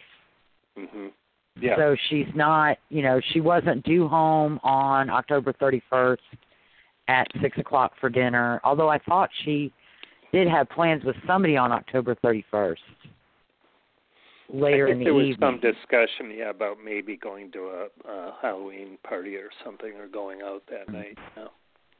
But in any event, it doesn't matter much. The bottom line is she hadn't been seen since the 31st. People got concerned, and no activity on her phone. Calumet. Yeah, right. Yeah. And that's another important thing, is that the disappearance was reported to Calumet County. And so they were really the first investigatory agency involved. Yes, because in this of course case. Teresa is from Calumet County, and it was only after it became clear, when they were able to trace her assignments with her job on that Monday, the 31st, to Manitowoc County, when Manitowoc County became involved after the Calumet County Sheriff's Department called our county, and they were told that there were two places, not just one, two places that she had appointments to visit in Manitowoc, the Zipper residence and the Avery salvage yard. Yes. And also an important thing I think to point out, because some people may not realize it, but when the investigation crossed into Manitowoc County, Calumet County would have to have at least Manitowoc's permission, if not Manitowoc's assistance, to investigate within Manitowoc County. Because both jurisdictions would work together at that point. And they would, right. But Calumet couldn't just, drive into Manitowoc County and start interviewing people and doing whatever the heck they want to do. It's a courtesy to contact the resident agency and say, hello, can you help? Absolutely. That's complete, common, routine procedure as to how that would work in any case. Correct. And nothing nefarious. It's possible the crime occurred in the other county. So if you're investigating something where the crime may have occurred even if the victim's from your county and you started the investigation, it's a different jurisdiction. And correct. They have to be brought into the investigation at that point. Right. And I think in some jurisdictions, I think in New Orleans, NOPD officers do not have any authority outside the city of New Orleans. Mm-hmm. Officially. Mm-hmm. Jefferson Parish Sheriff's deputies don't have any authority within the confines of the city of Gretna or within New Orleans. So I mean that's the way most law enforcement is set up. Mm-hmm. And so you can't have one county go into another county without involving the county they're going into. Mm-hmm. And as you said, if a crime did occur in the guest county, then you need the guest county, and the guest county would be the county responsible for prosecuting it. So, right. Now, as I recall, on the 3rd, they interviewed a lot of people at Avery Salvage, and they got some different stories. Some said she left, some said she didn't. But that was pretty much, they were able to establish that the last place she was at Avery Salvage. Is that correct? They had checked both residences, Zipper residence, and they learned when she went there, and they spoke with George Zipper and I think his wife, and they were told by them that she was there and she left, and they had the times she left. She took the photo of the vehicle that they were putting up for sale, and she left, and then it was established that she then went to Avery's. And Avery gave, of course, many different versions himself about whether she was there. First, completely denied that she was there to, I believe it was his brother. And then with police, after police found out from another person, I don't remember which relative, but that Teresa had indeed been there. Avery had to admit, and he did admit, yes, she was there, but I never had any contact with her. I just saw her through the window, his trailer home window. Never talked to her. And then, of course, later his version changed to, I guess, I did go out and speak with her at the car to arrange, how much it was going to cost and to pay her. So Avery himself admitted that after a couple misleading statements, finally admitted to having contact with her at the salvage yard. Right. And then some of his relatives, and that's pretty much, that compound is all Avery's or Avery relations. That's right. Yep. And then nearby, I think there's another little enclave of Avery and Avery relations near where SM and her husband and Judy Dvorak had lived in 85. Yeah, I don't know where Judy Dvorak lives now. The Avery Avery salvage yard had, I think, 4 or 5 trailers and different families. It's basically Barb, Steven's sister, Barb Yanda, then Dassey lived there with her children. Steven lived there, sometimes with his girlfriend Jody Stokowski in his own trailer, and then Steven's parents lived in another trailer. I'm not sure where his brothers Chuck and Earl lived. Earl was married and Chuck was, so I assume they had their own trailers too. So yeah, it's a pretty good sized area with a number of residences there. So, and then nothing really happens on the 4th.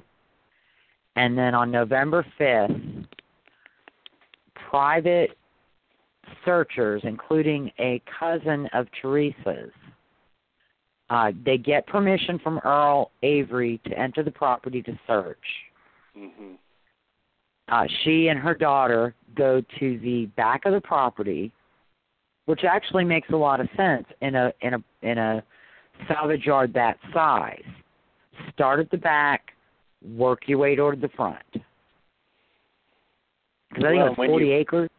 Yeah, when you walk in where they would have gone in, and that is a straight shot back, so it does make sense, yeah.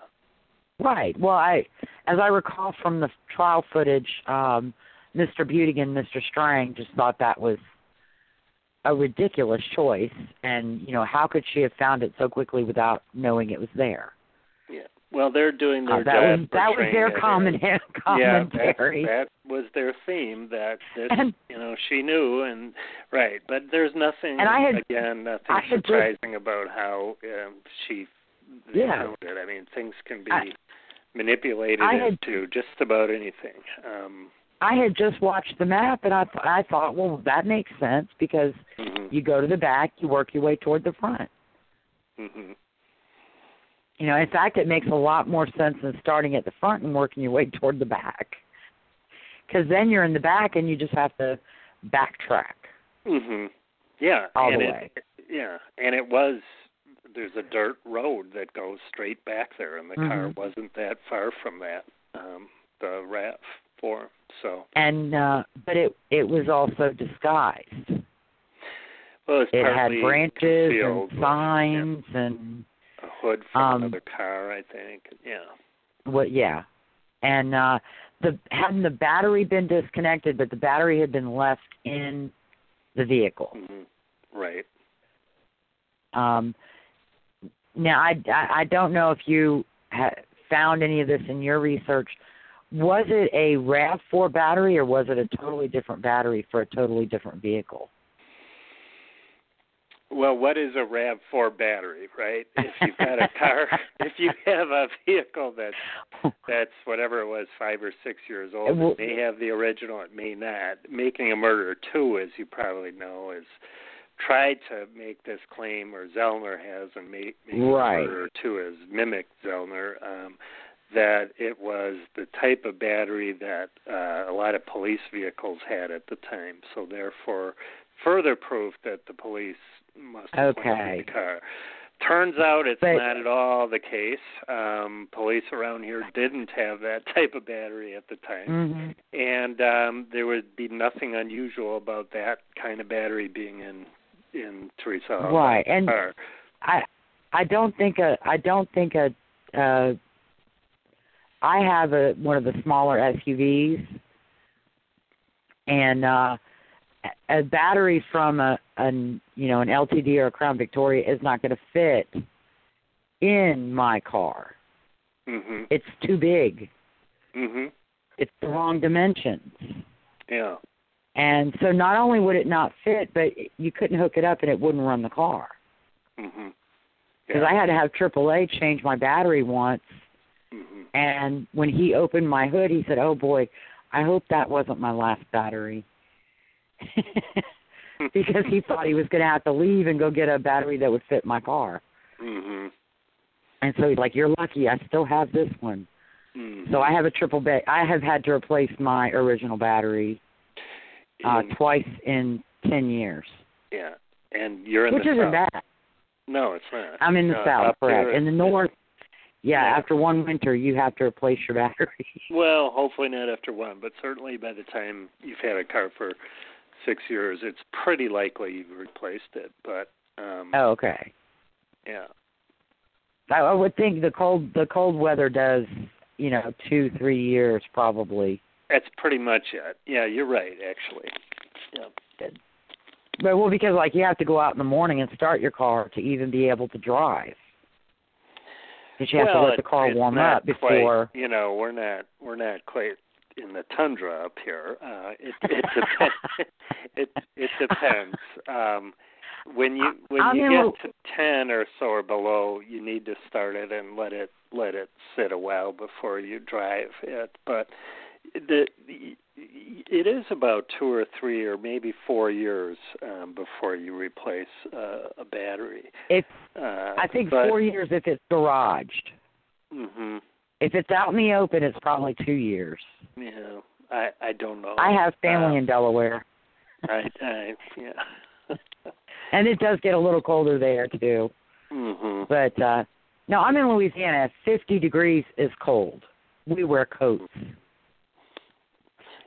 And your batteries last for many Our years. batteries last. Mine, like I said, I think I bought my car in 2008, and I replaced my first battery in 2011. Mm-hmm. And my second battery was 2017, but I had left my lights on 3 times. Mm-hmm. Well, I actually didn't close the door all the way, and the interior light stayed on all night. Mm-hmm. So I'm more careful now. Yeah. And once the RAV4 was discovered on the Avery property, that is when Manitowoc County Sheriff and DA declared that they had a conflict of interest because of the lawsuit. And Calumet County Sheriff and DA assumed responsibility for the investigation and any prosecution. But there was also an agreement for Manitowoc to provide some resources. Right, and that agreement and that thinking that a conflict could be shielded by limiting Manitowoc's assistance was not a real smart decision because of the way it turned out. Probably, not foreseen, but definitely not foreseen, and maybe hard to foresee back then that this case in the hands of some really good lawyers, even if there's a rule or a procedure set in place where Manitowoc County officers can never be alone while they're involved in the investigation, always have to be accompanied by another officer from another jurisdiction. Even with that, that could be easily turned on its head in the hands of a couple good attorneys with a history here. So it wasn't a real wise decision, and it wasn't wise at all, frankly, for the sheriff of Calumet County to tell the media that it's strictly to provide equipment, because it wasn't. I don't know if that was the initial procedure that they were going to put in place or not, but that wasn't what happened. Now, they didn't have evidence techs in Calumet County. It's a much smaller agency. We had a few evidence techs here. It's a real important position, a trained position that document in searches of residences or vehicles where things are found. And they don't have the resources. In fact, Manitowoc and Calumet together didn't have resources enough to search this place. There were troopers, state troopers. There were DCI agents from the state police. I think there were a few other jurisdictions as well. So So that was the decision made. Our office, the district attorney's office, we completely removed ourselves from it. Right. Because of conflict. And it would have been better in hindsight had the sheriff's department done the same thing. It's a little hard to think how they could have handled that type of investigation, just Calumet County. Without assistance, I suppose Brown County, Green Bay is one county to the north of here, could have been called. Might have been able. Yeah. That was one of the questions that I had while watching the first Making a Murderer. What are the relative sizes of Calumet and Manitowoc? And, I mean, essentially, would Calumet really be in a position to have all hands on deck over in Manitowoc County?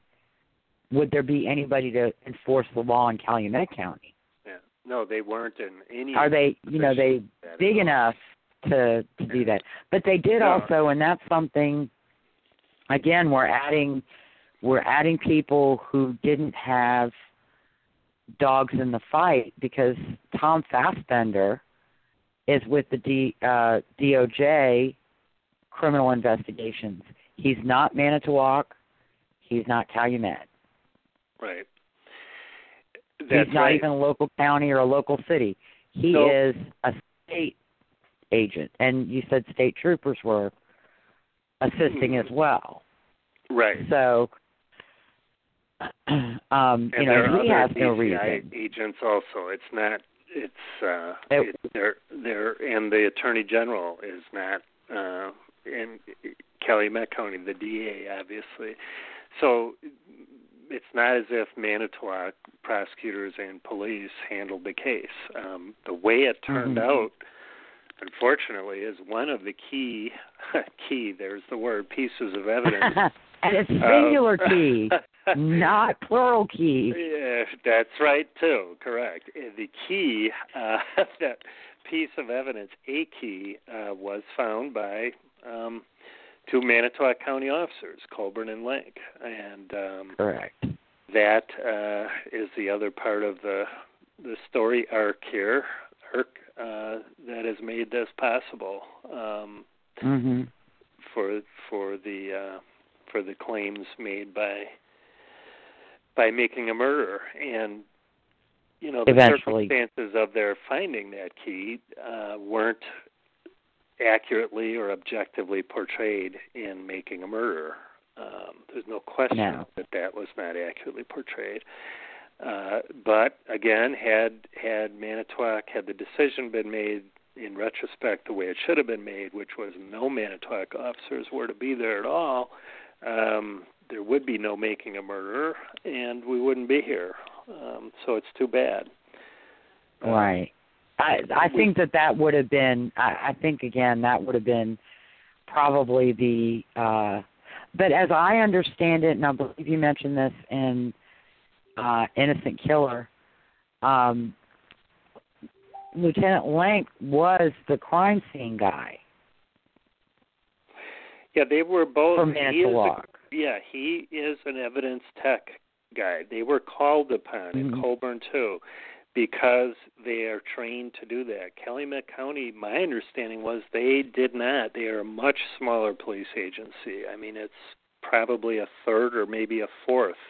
Probably a fourth, actually, in terms of population in Calumet and in terms of the size of their police agency and their court system. They have one judge. We have three. They have two prosecutors. We have, what did we have? 5. And it's just a much different sized sheriff's department with not as many resources and not as many specialties. So it made all kinds of sense to have Colburn and Link involved at that point in, subsequent searches, kind of secondary searches for, in this case, they were looking for specifically for pornography, and that's what the search warrant and the affidavit indicated. They were directed, or at least on the return, that that's what they were looking for, because that room had already been searched for obvious signs of evidence. So they're back in there doing sort of follow-up searches. The thinking is that, if some hardcore pornography were found, perhaps that's relevant to motive or intent or whatever, Avery's part in the kind of murder that eventually occurred, an assault. Maybe it wouldn't have got into trial, maybe wouldn't have, probably wouldn't have, but maybe it would, depending on how closely it could be connected. But they don't know at the time they're searching. They're just, when they start an investigation, looking for anything that might be relevant, of course. And so that's why they were there. And I'm not sure how much the listeners know in terms of how Making a Murderer portrayed it versus how a full explanation of it would have portrayed it. But Making a Murderer made it seem very clear that there's no other conclusion by the viewer that could have been reached other than that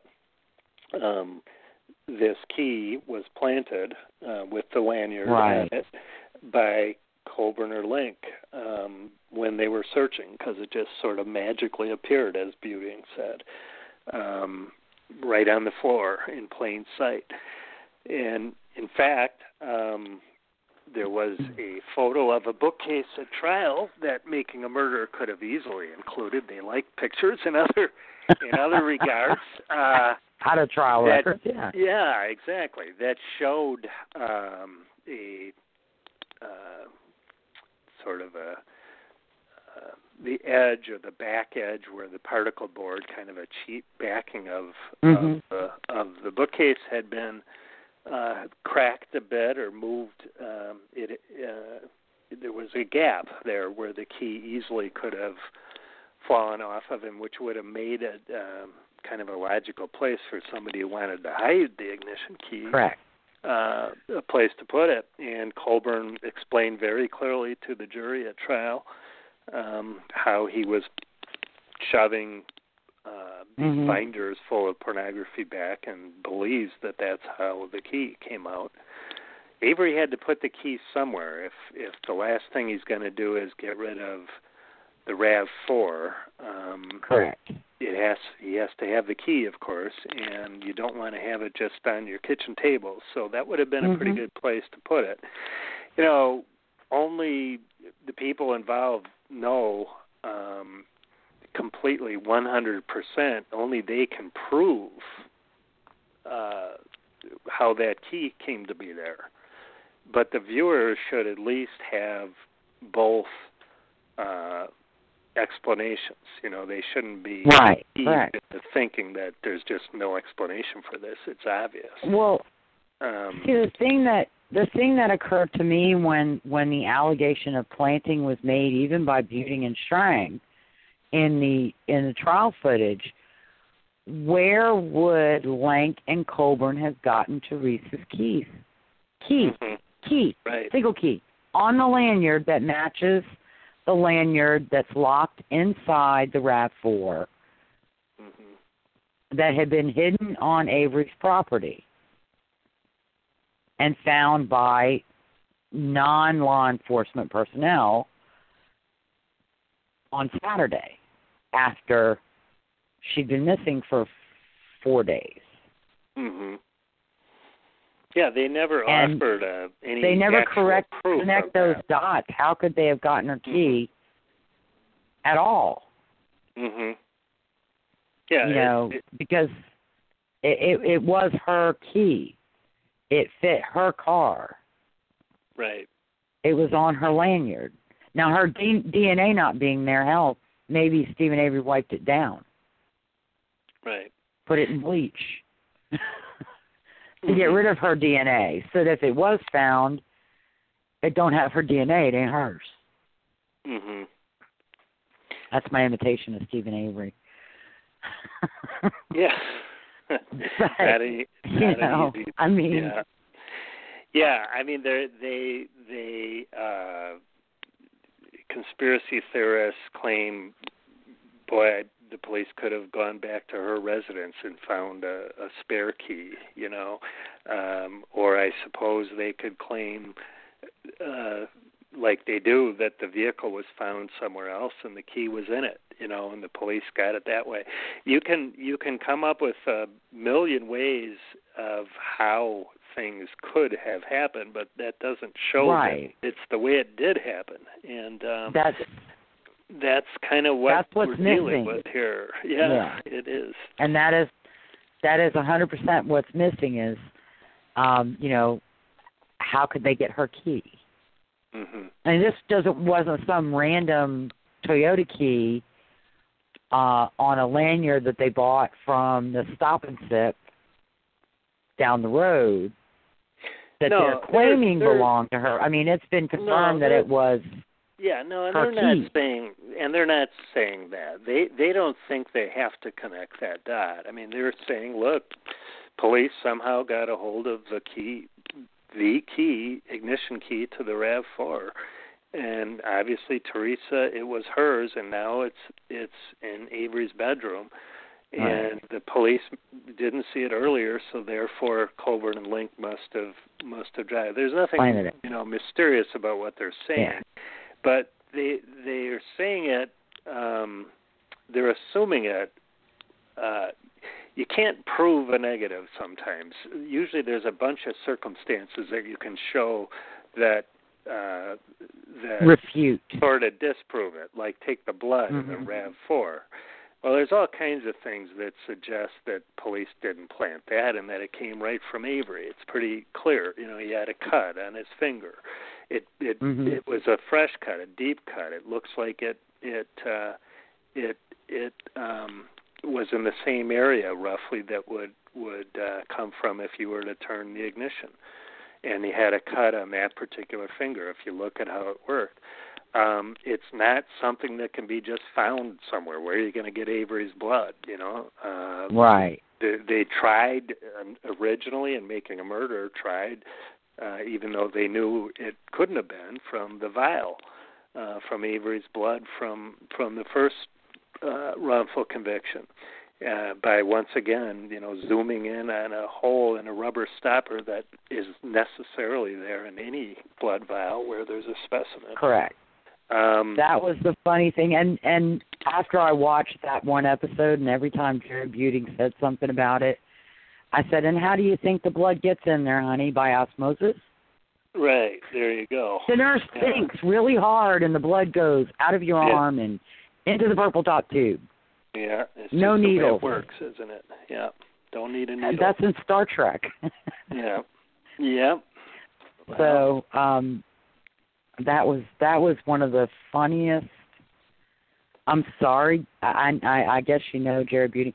And have you heard about Strang's appointment by your new governor to I guess it's a criminal justice reform panel? Yeah, well, that makes a lot of sense. I mean, Strang has been very committed to the system and making it as good as it can be. And I've served on boards with Strang and other in other agencies and groups, and he'll be a good addition. Look, I don't look at this kind of as us versus them kind of thing. Oh no. I will say that with Buting, I think he's crossed a line really directly and really kind of disappointingly.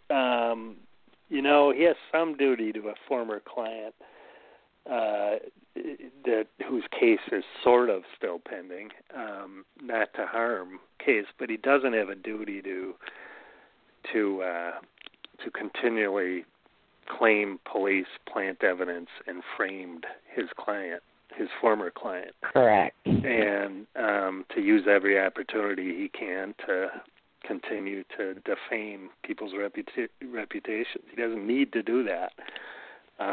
He could still be involved in criminal justice reform and could still speak all over the world without getting so precise. If you listen closely to Strang, he is much more guarded in terms of how he views the case and how he communicates the case. Speaks more, generally about problems in the criminal justice system and specifically with regard to this case and uncertainty about the case and that sort of thing, without flat out accusing people of really serious misconduct. And correct. I think Jerry wants to be Kathleen Zellner when he grows up. Because that is her shtick. Well, rumor has it, it's not just rumor, I don't think. I think it was in Newsweek or something that Kathleen Zellner has a 3,000 square foot home movie theater. Can you imagine that? Yeah. 3,000 square foot. I wonder how many exonerees are happy with the cut that she took from their wrongful conviction suits. Well, I think they're probably pretty happy with her. She did pretty good by them. Although it's my understanding a lot of those cases in Cook County were pretty much made by the Innocence Project or the criminal defense attorney. And she just came in and took the credit and the attention, but well, I'm sure she did a lot of work, and I'm sure she's a very good civil litigant. I'm sure she is. It doesn't pay to, suggest she's not. I think she's a very smart lady. But I also she has think the that shotgun approach. Well, she throws out a bunch of crap and sees what's going to stick. Well, everything sticks in this court of public opinion. She knows nothing will stick in court, in my opinion. So, and I personally believe Ryan Ferguson is guilty. And I'm disappointed that Boone County, Missouri, did not file an appeal on his federal habeas writ when it was granted. Yeah. Because she accused an innocent man of murder based on flyers and information found with a sports editor talking about college and high school sports. Right. Yeah, I'm familiar with the facts of that one a little bit too. The other accusing people, she'll say, well, in this case, in the Avery case, and people have pointed that out, she's just naming people as potential alternate suspects, as if that's not also accusing people. I don't know if, some of the people she's mentioned, Teresa Halbach's former boyfriend and the current, main target of her accusatory finger, Bobby Dassey. I don't know that they look at it so kindly, like, well, she's just exploring other possibilities. And, lots of people think right now that Bobby Dassey's a murderer. Correct. And Scott Toddick. And Scott Toddick, and for a while they thought the same of Teresa Halbach. Ryan Hillegas, yeah. If not a murderer, at least evidence planter. So, I don't know. Nothing prevents it. But. Which is another theory that gives me a headache. The police got Ryan to drive the RAV4 onto the Avery salvage lot and plant it there. Well, I think the most specific thing they did for a while was that Ryan snuck into Avery's residence after Avery left for Crivets up north. And took his blood out of the sink with pipette. Fresh blood, and then planted it in that's the real most specific claim I've heard that gets close to the brain mapping science of Kathleen Zellner. Those two things to me are about the most far-fetched. But if there is ever a hearing on trying to get that testimony admitted, if there's ever a Daubert hearing on that, I want to come to Wisconsin and sit in the courtroom with a box of popcorn. Yeah, that would be fun to watch that, because that guy is going to be absolutely skewered, because he's the only one doing it. There's no, there's no scientific validation except his. Nobody else does it except him.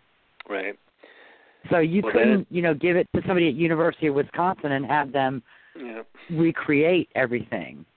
Well, then it's not going to pass Albert standards, is it? And so, yeah, exactly. Yeah. So this is why I mentioned it. Yeah. So, but it is crazy, and trying to, because Steven Avery had one, which was hilarious. Then, Mr. Kratz and Mr. Colburn and Mr. Link and all these other people should subject themselves to one as well. And I bet you if they did, she'd get the exact result she wants, because the guy's in her pocket. Yeah, it all gets pretty silly, almost to the point where you don't want to even dwell among the silliness after a while.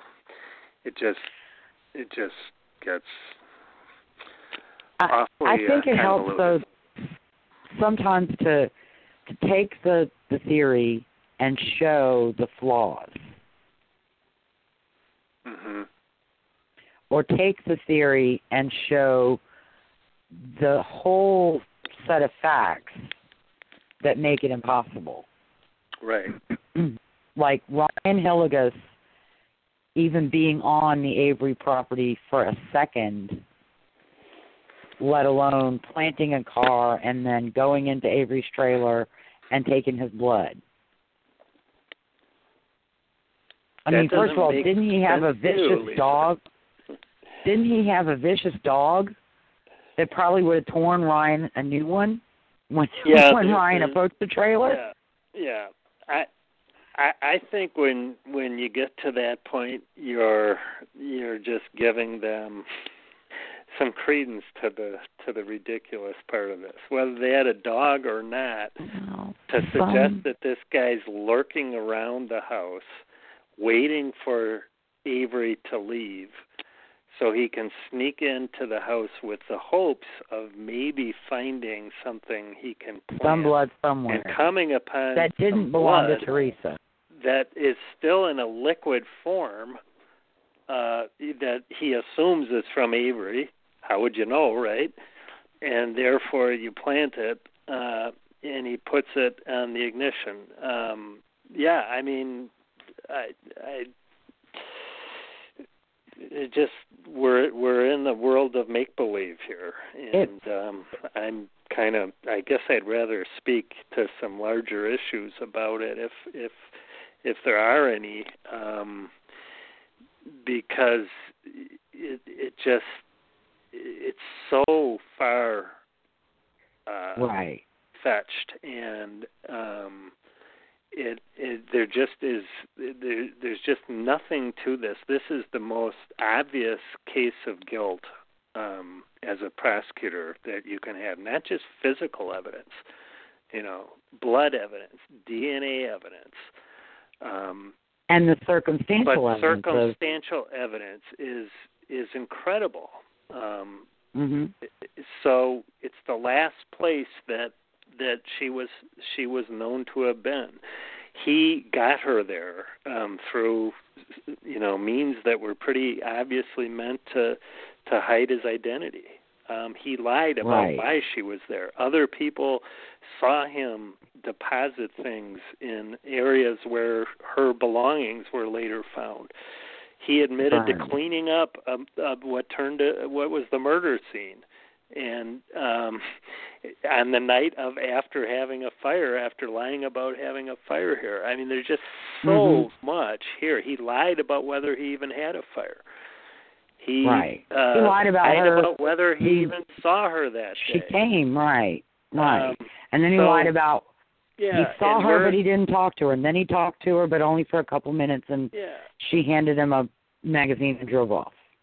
Yeah. And the stories keep changing. that the stories keep changing. Mm-hmm. So yeah, it's a really frustrating experience to have so many people convinced of something that's just so obviously not the case. So right, and to be so vehemently, I guess I don't know how to committed. They should be committed, some of them, and to be so foul and vile and vindictive. I mean, I'm not going to go to Kathleen Zellner's Twitter feed or send her, direct messages telling her what I really think about her. Mm-hmm. I'm not going to go to the book Wrecking Crew and put negative reviews, or go to her, go to Yelp and put negative reviews of her law firm. Mm-hmm. I mean, let her do what she's going to do. She has a right to be wrong. Right. And I have a right to be wrong if I'm wrong. Right. And you have a right to say what you, exactly. say what you say, and yep. You certainly have an inside view, a lot more than a lot of people. So, well, and you can believe that what happened in '85 was wrong, and wrong was done, but still believe that he's guilty in 2005. And there's nothing inconsistent with that, because it's based on two separate cases at two separate times in Steven Avery's life. And maybe 1985 contributed, but maybe the stress of being out, or the stress of not getting a check for $36 million like he maybe thought he was entitled to, or maybe he just thought he was bulletproof and could get away with it. Well, I think quite a few of those things probably played a role in it. Yeah, and not just one. One of the things he did is he spoke with a reporter from the Milwaukee Journal-Sentinel in between when he got out and when he committed the murder, and talked about how tough it is on the outside.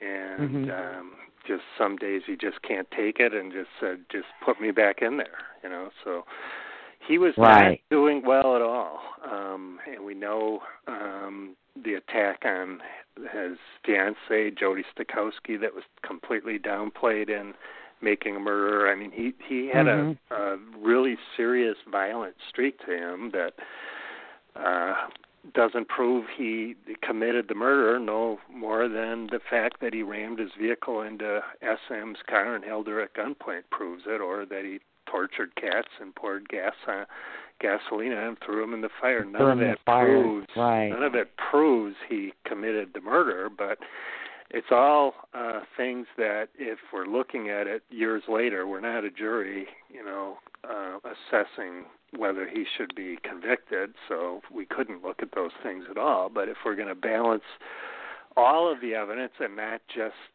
speculate on whether Ryan Hilligus snuck into Avery's house and found some blood, if we're gonna kind of keep some semblance of proportion and reason and rationality, and look at all of it without getting hung up on one little thing that makes no sense, and then getting into kind of a silly back and forth about it, then I think we can see pretty clearly what happened here. But that's the problem. People don't seem to want to kind of get to the heart of it. And how can you avoid it when in a conspiracy theory you can pick, kind of almost an infinite number of things that you could make look suspicious. I haven't, if you can think of it, I'm curious, what is the most suspicious thing they've been able to point to? I really can't, I can't think of anything that has any basis other than just kind of,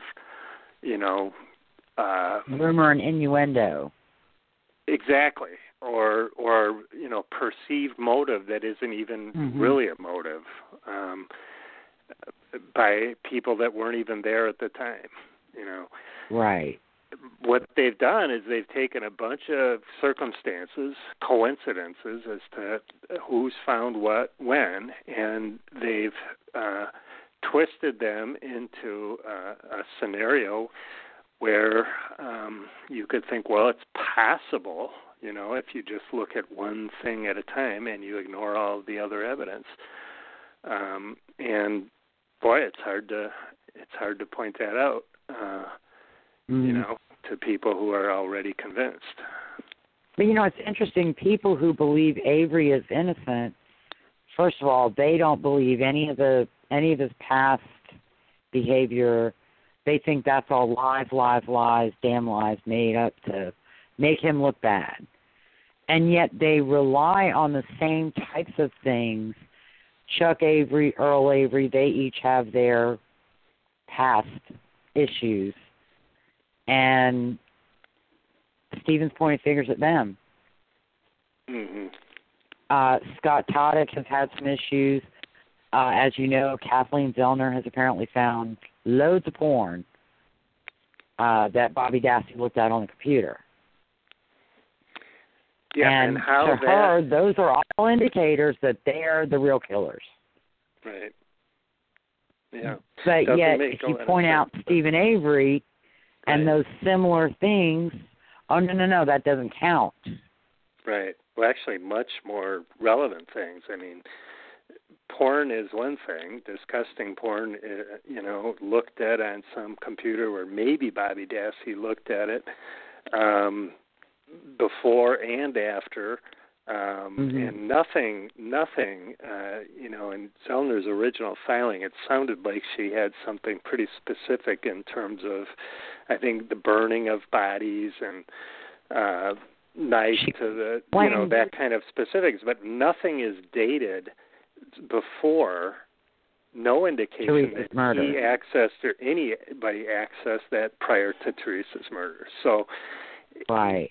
Long after the news was out about the grisly nature of how Teresa apparently was killed, you have some kid, assuming it was him, searching in the midst of all the other crap he was searching for, a few terms associated with how she died. What we're supposed to take from that therefore Bobby Dassey is the murder and Steven isn't. It ranks up there with the Ryan Hilliga sneaking into the bedroom, right, or into the trailer and getting Steven's blood and planting it and brain mapping. I mean, frankly, I don't see it as any stronger.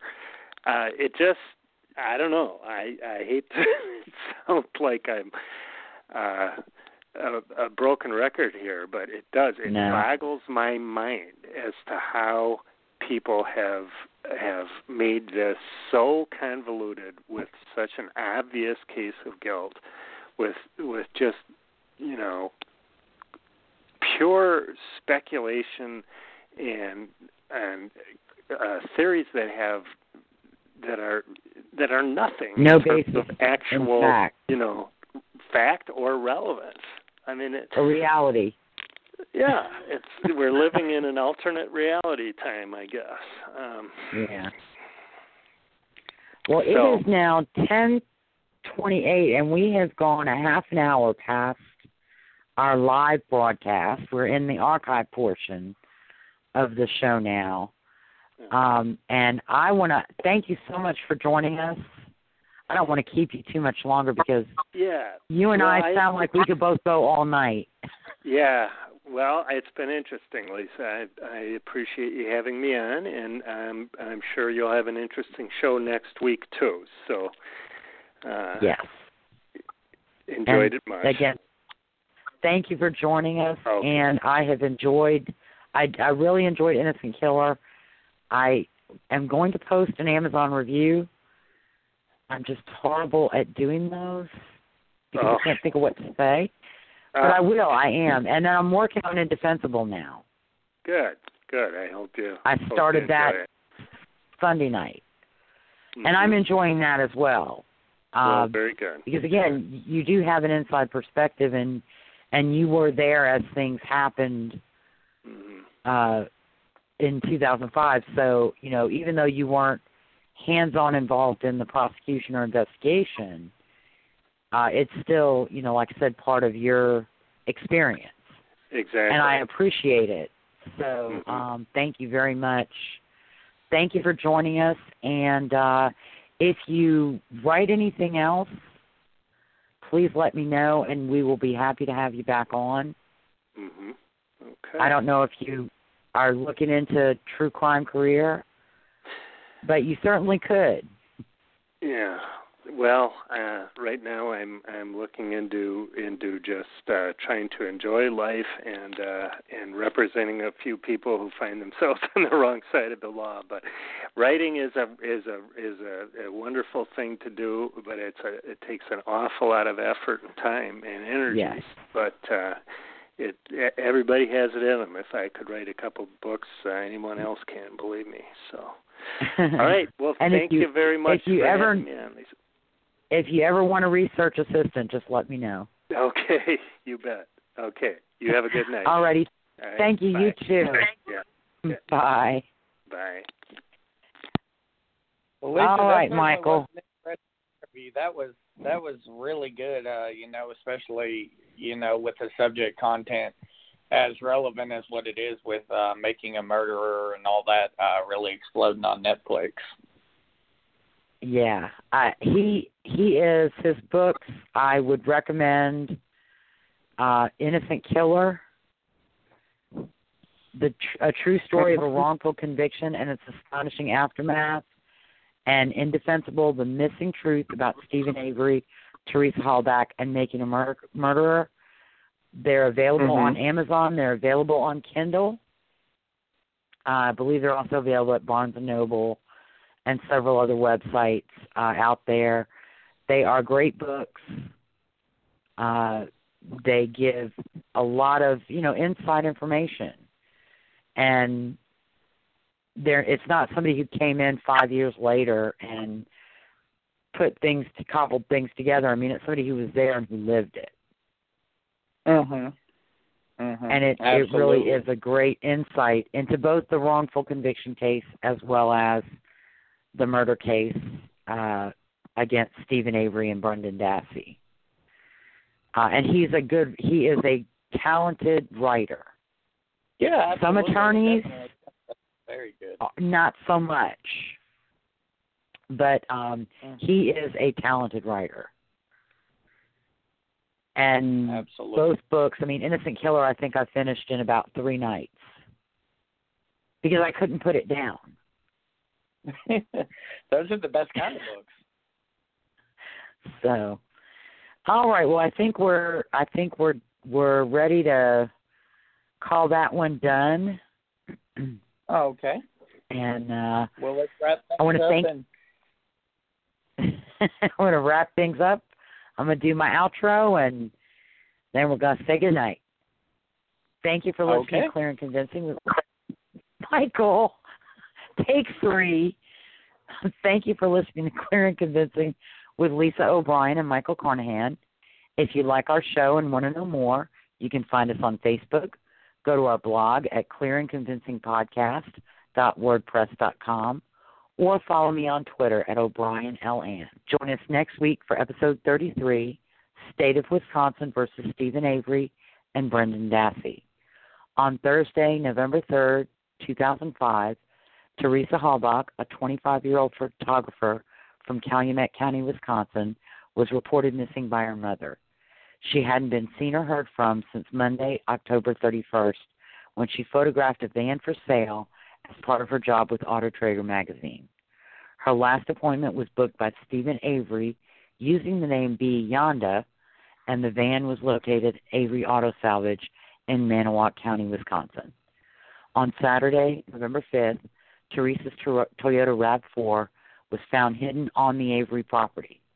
We'll be talking to Kenneth Kratz about the evidence linking Avery and his nephew Brendan Dassey to the murder of Teresa Halbach and the backlash from the Netflix documentary Making a Murderer.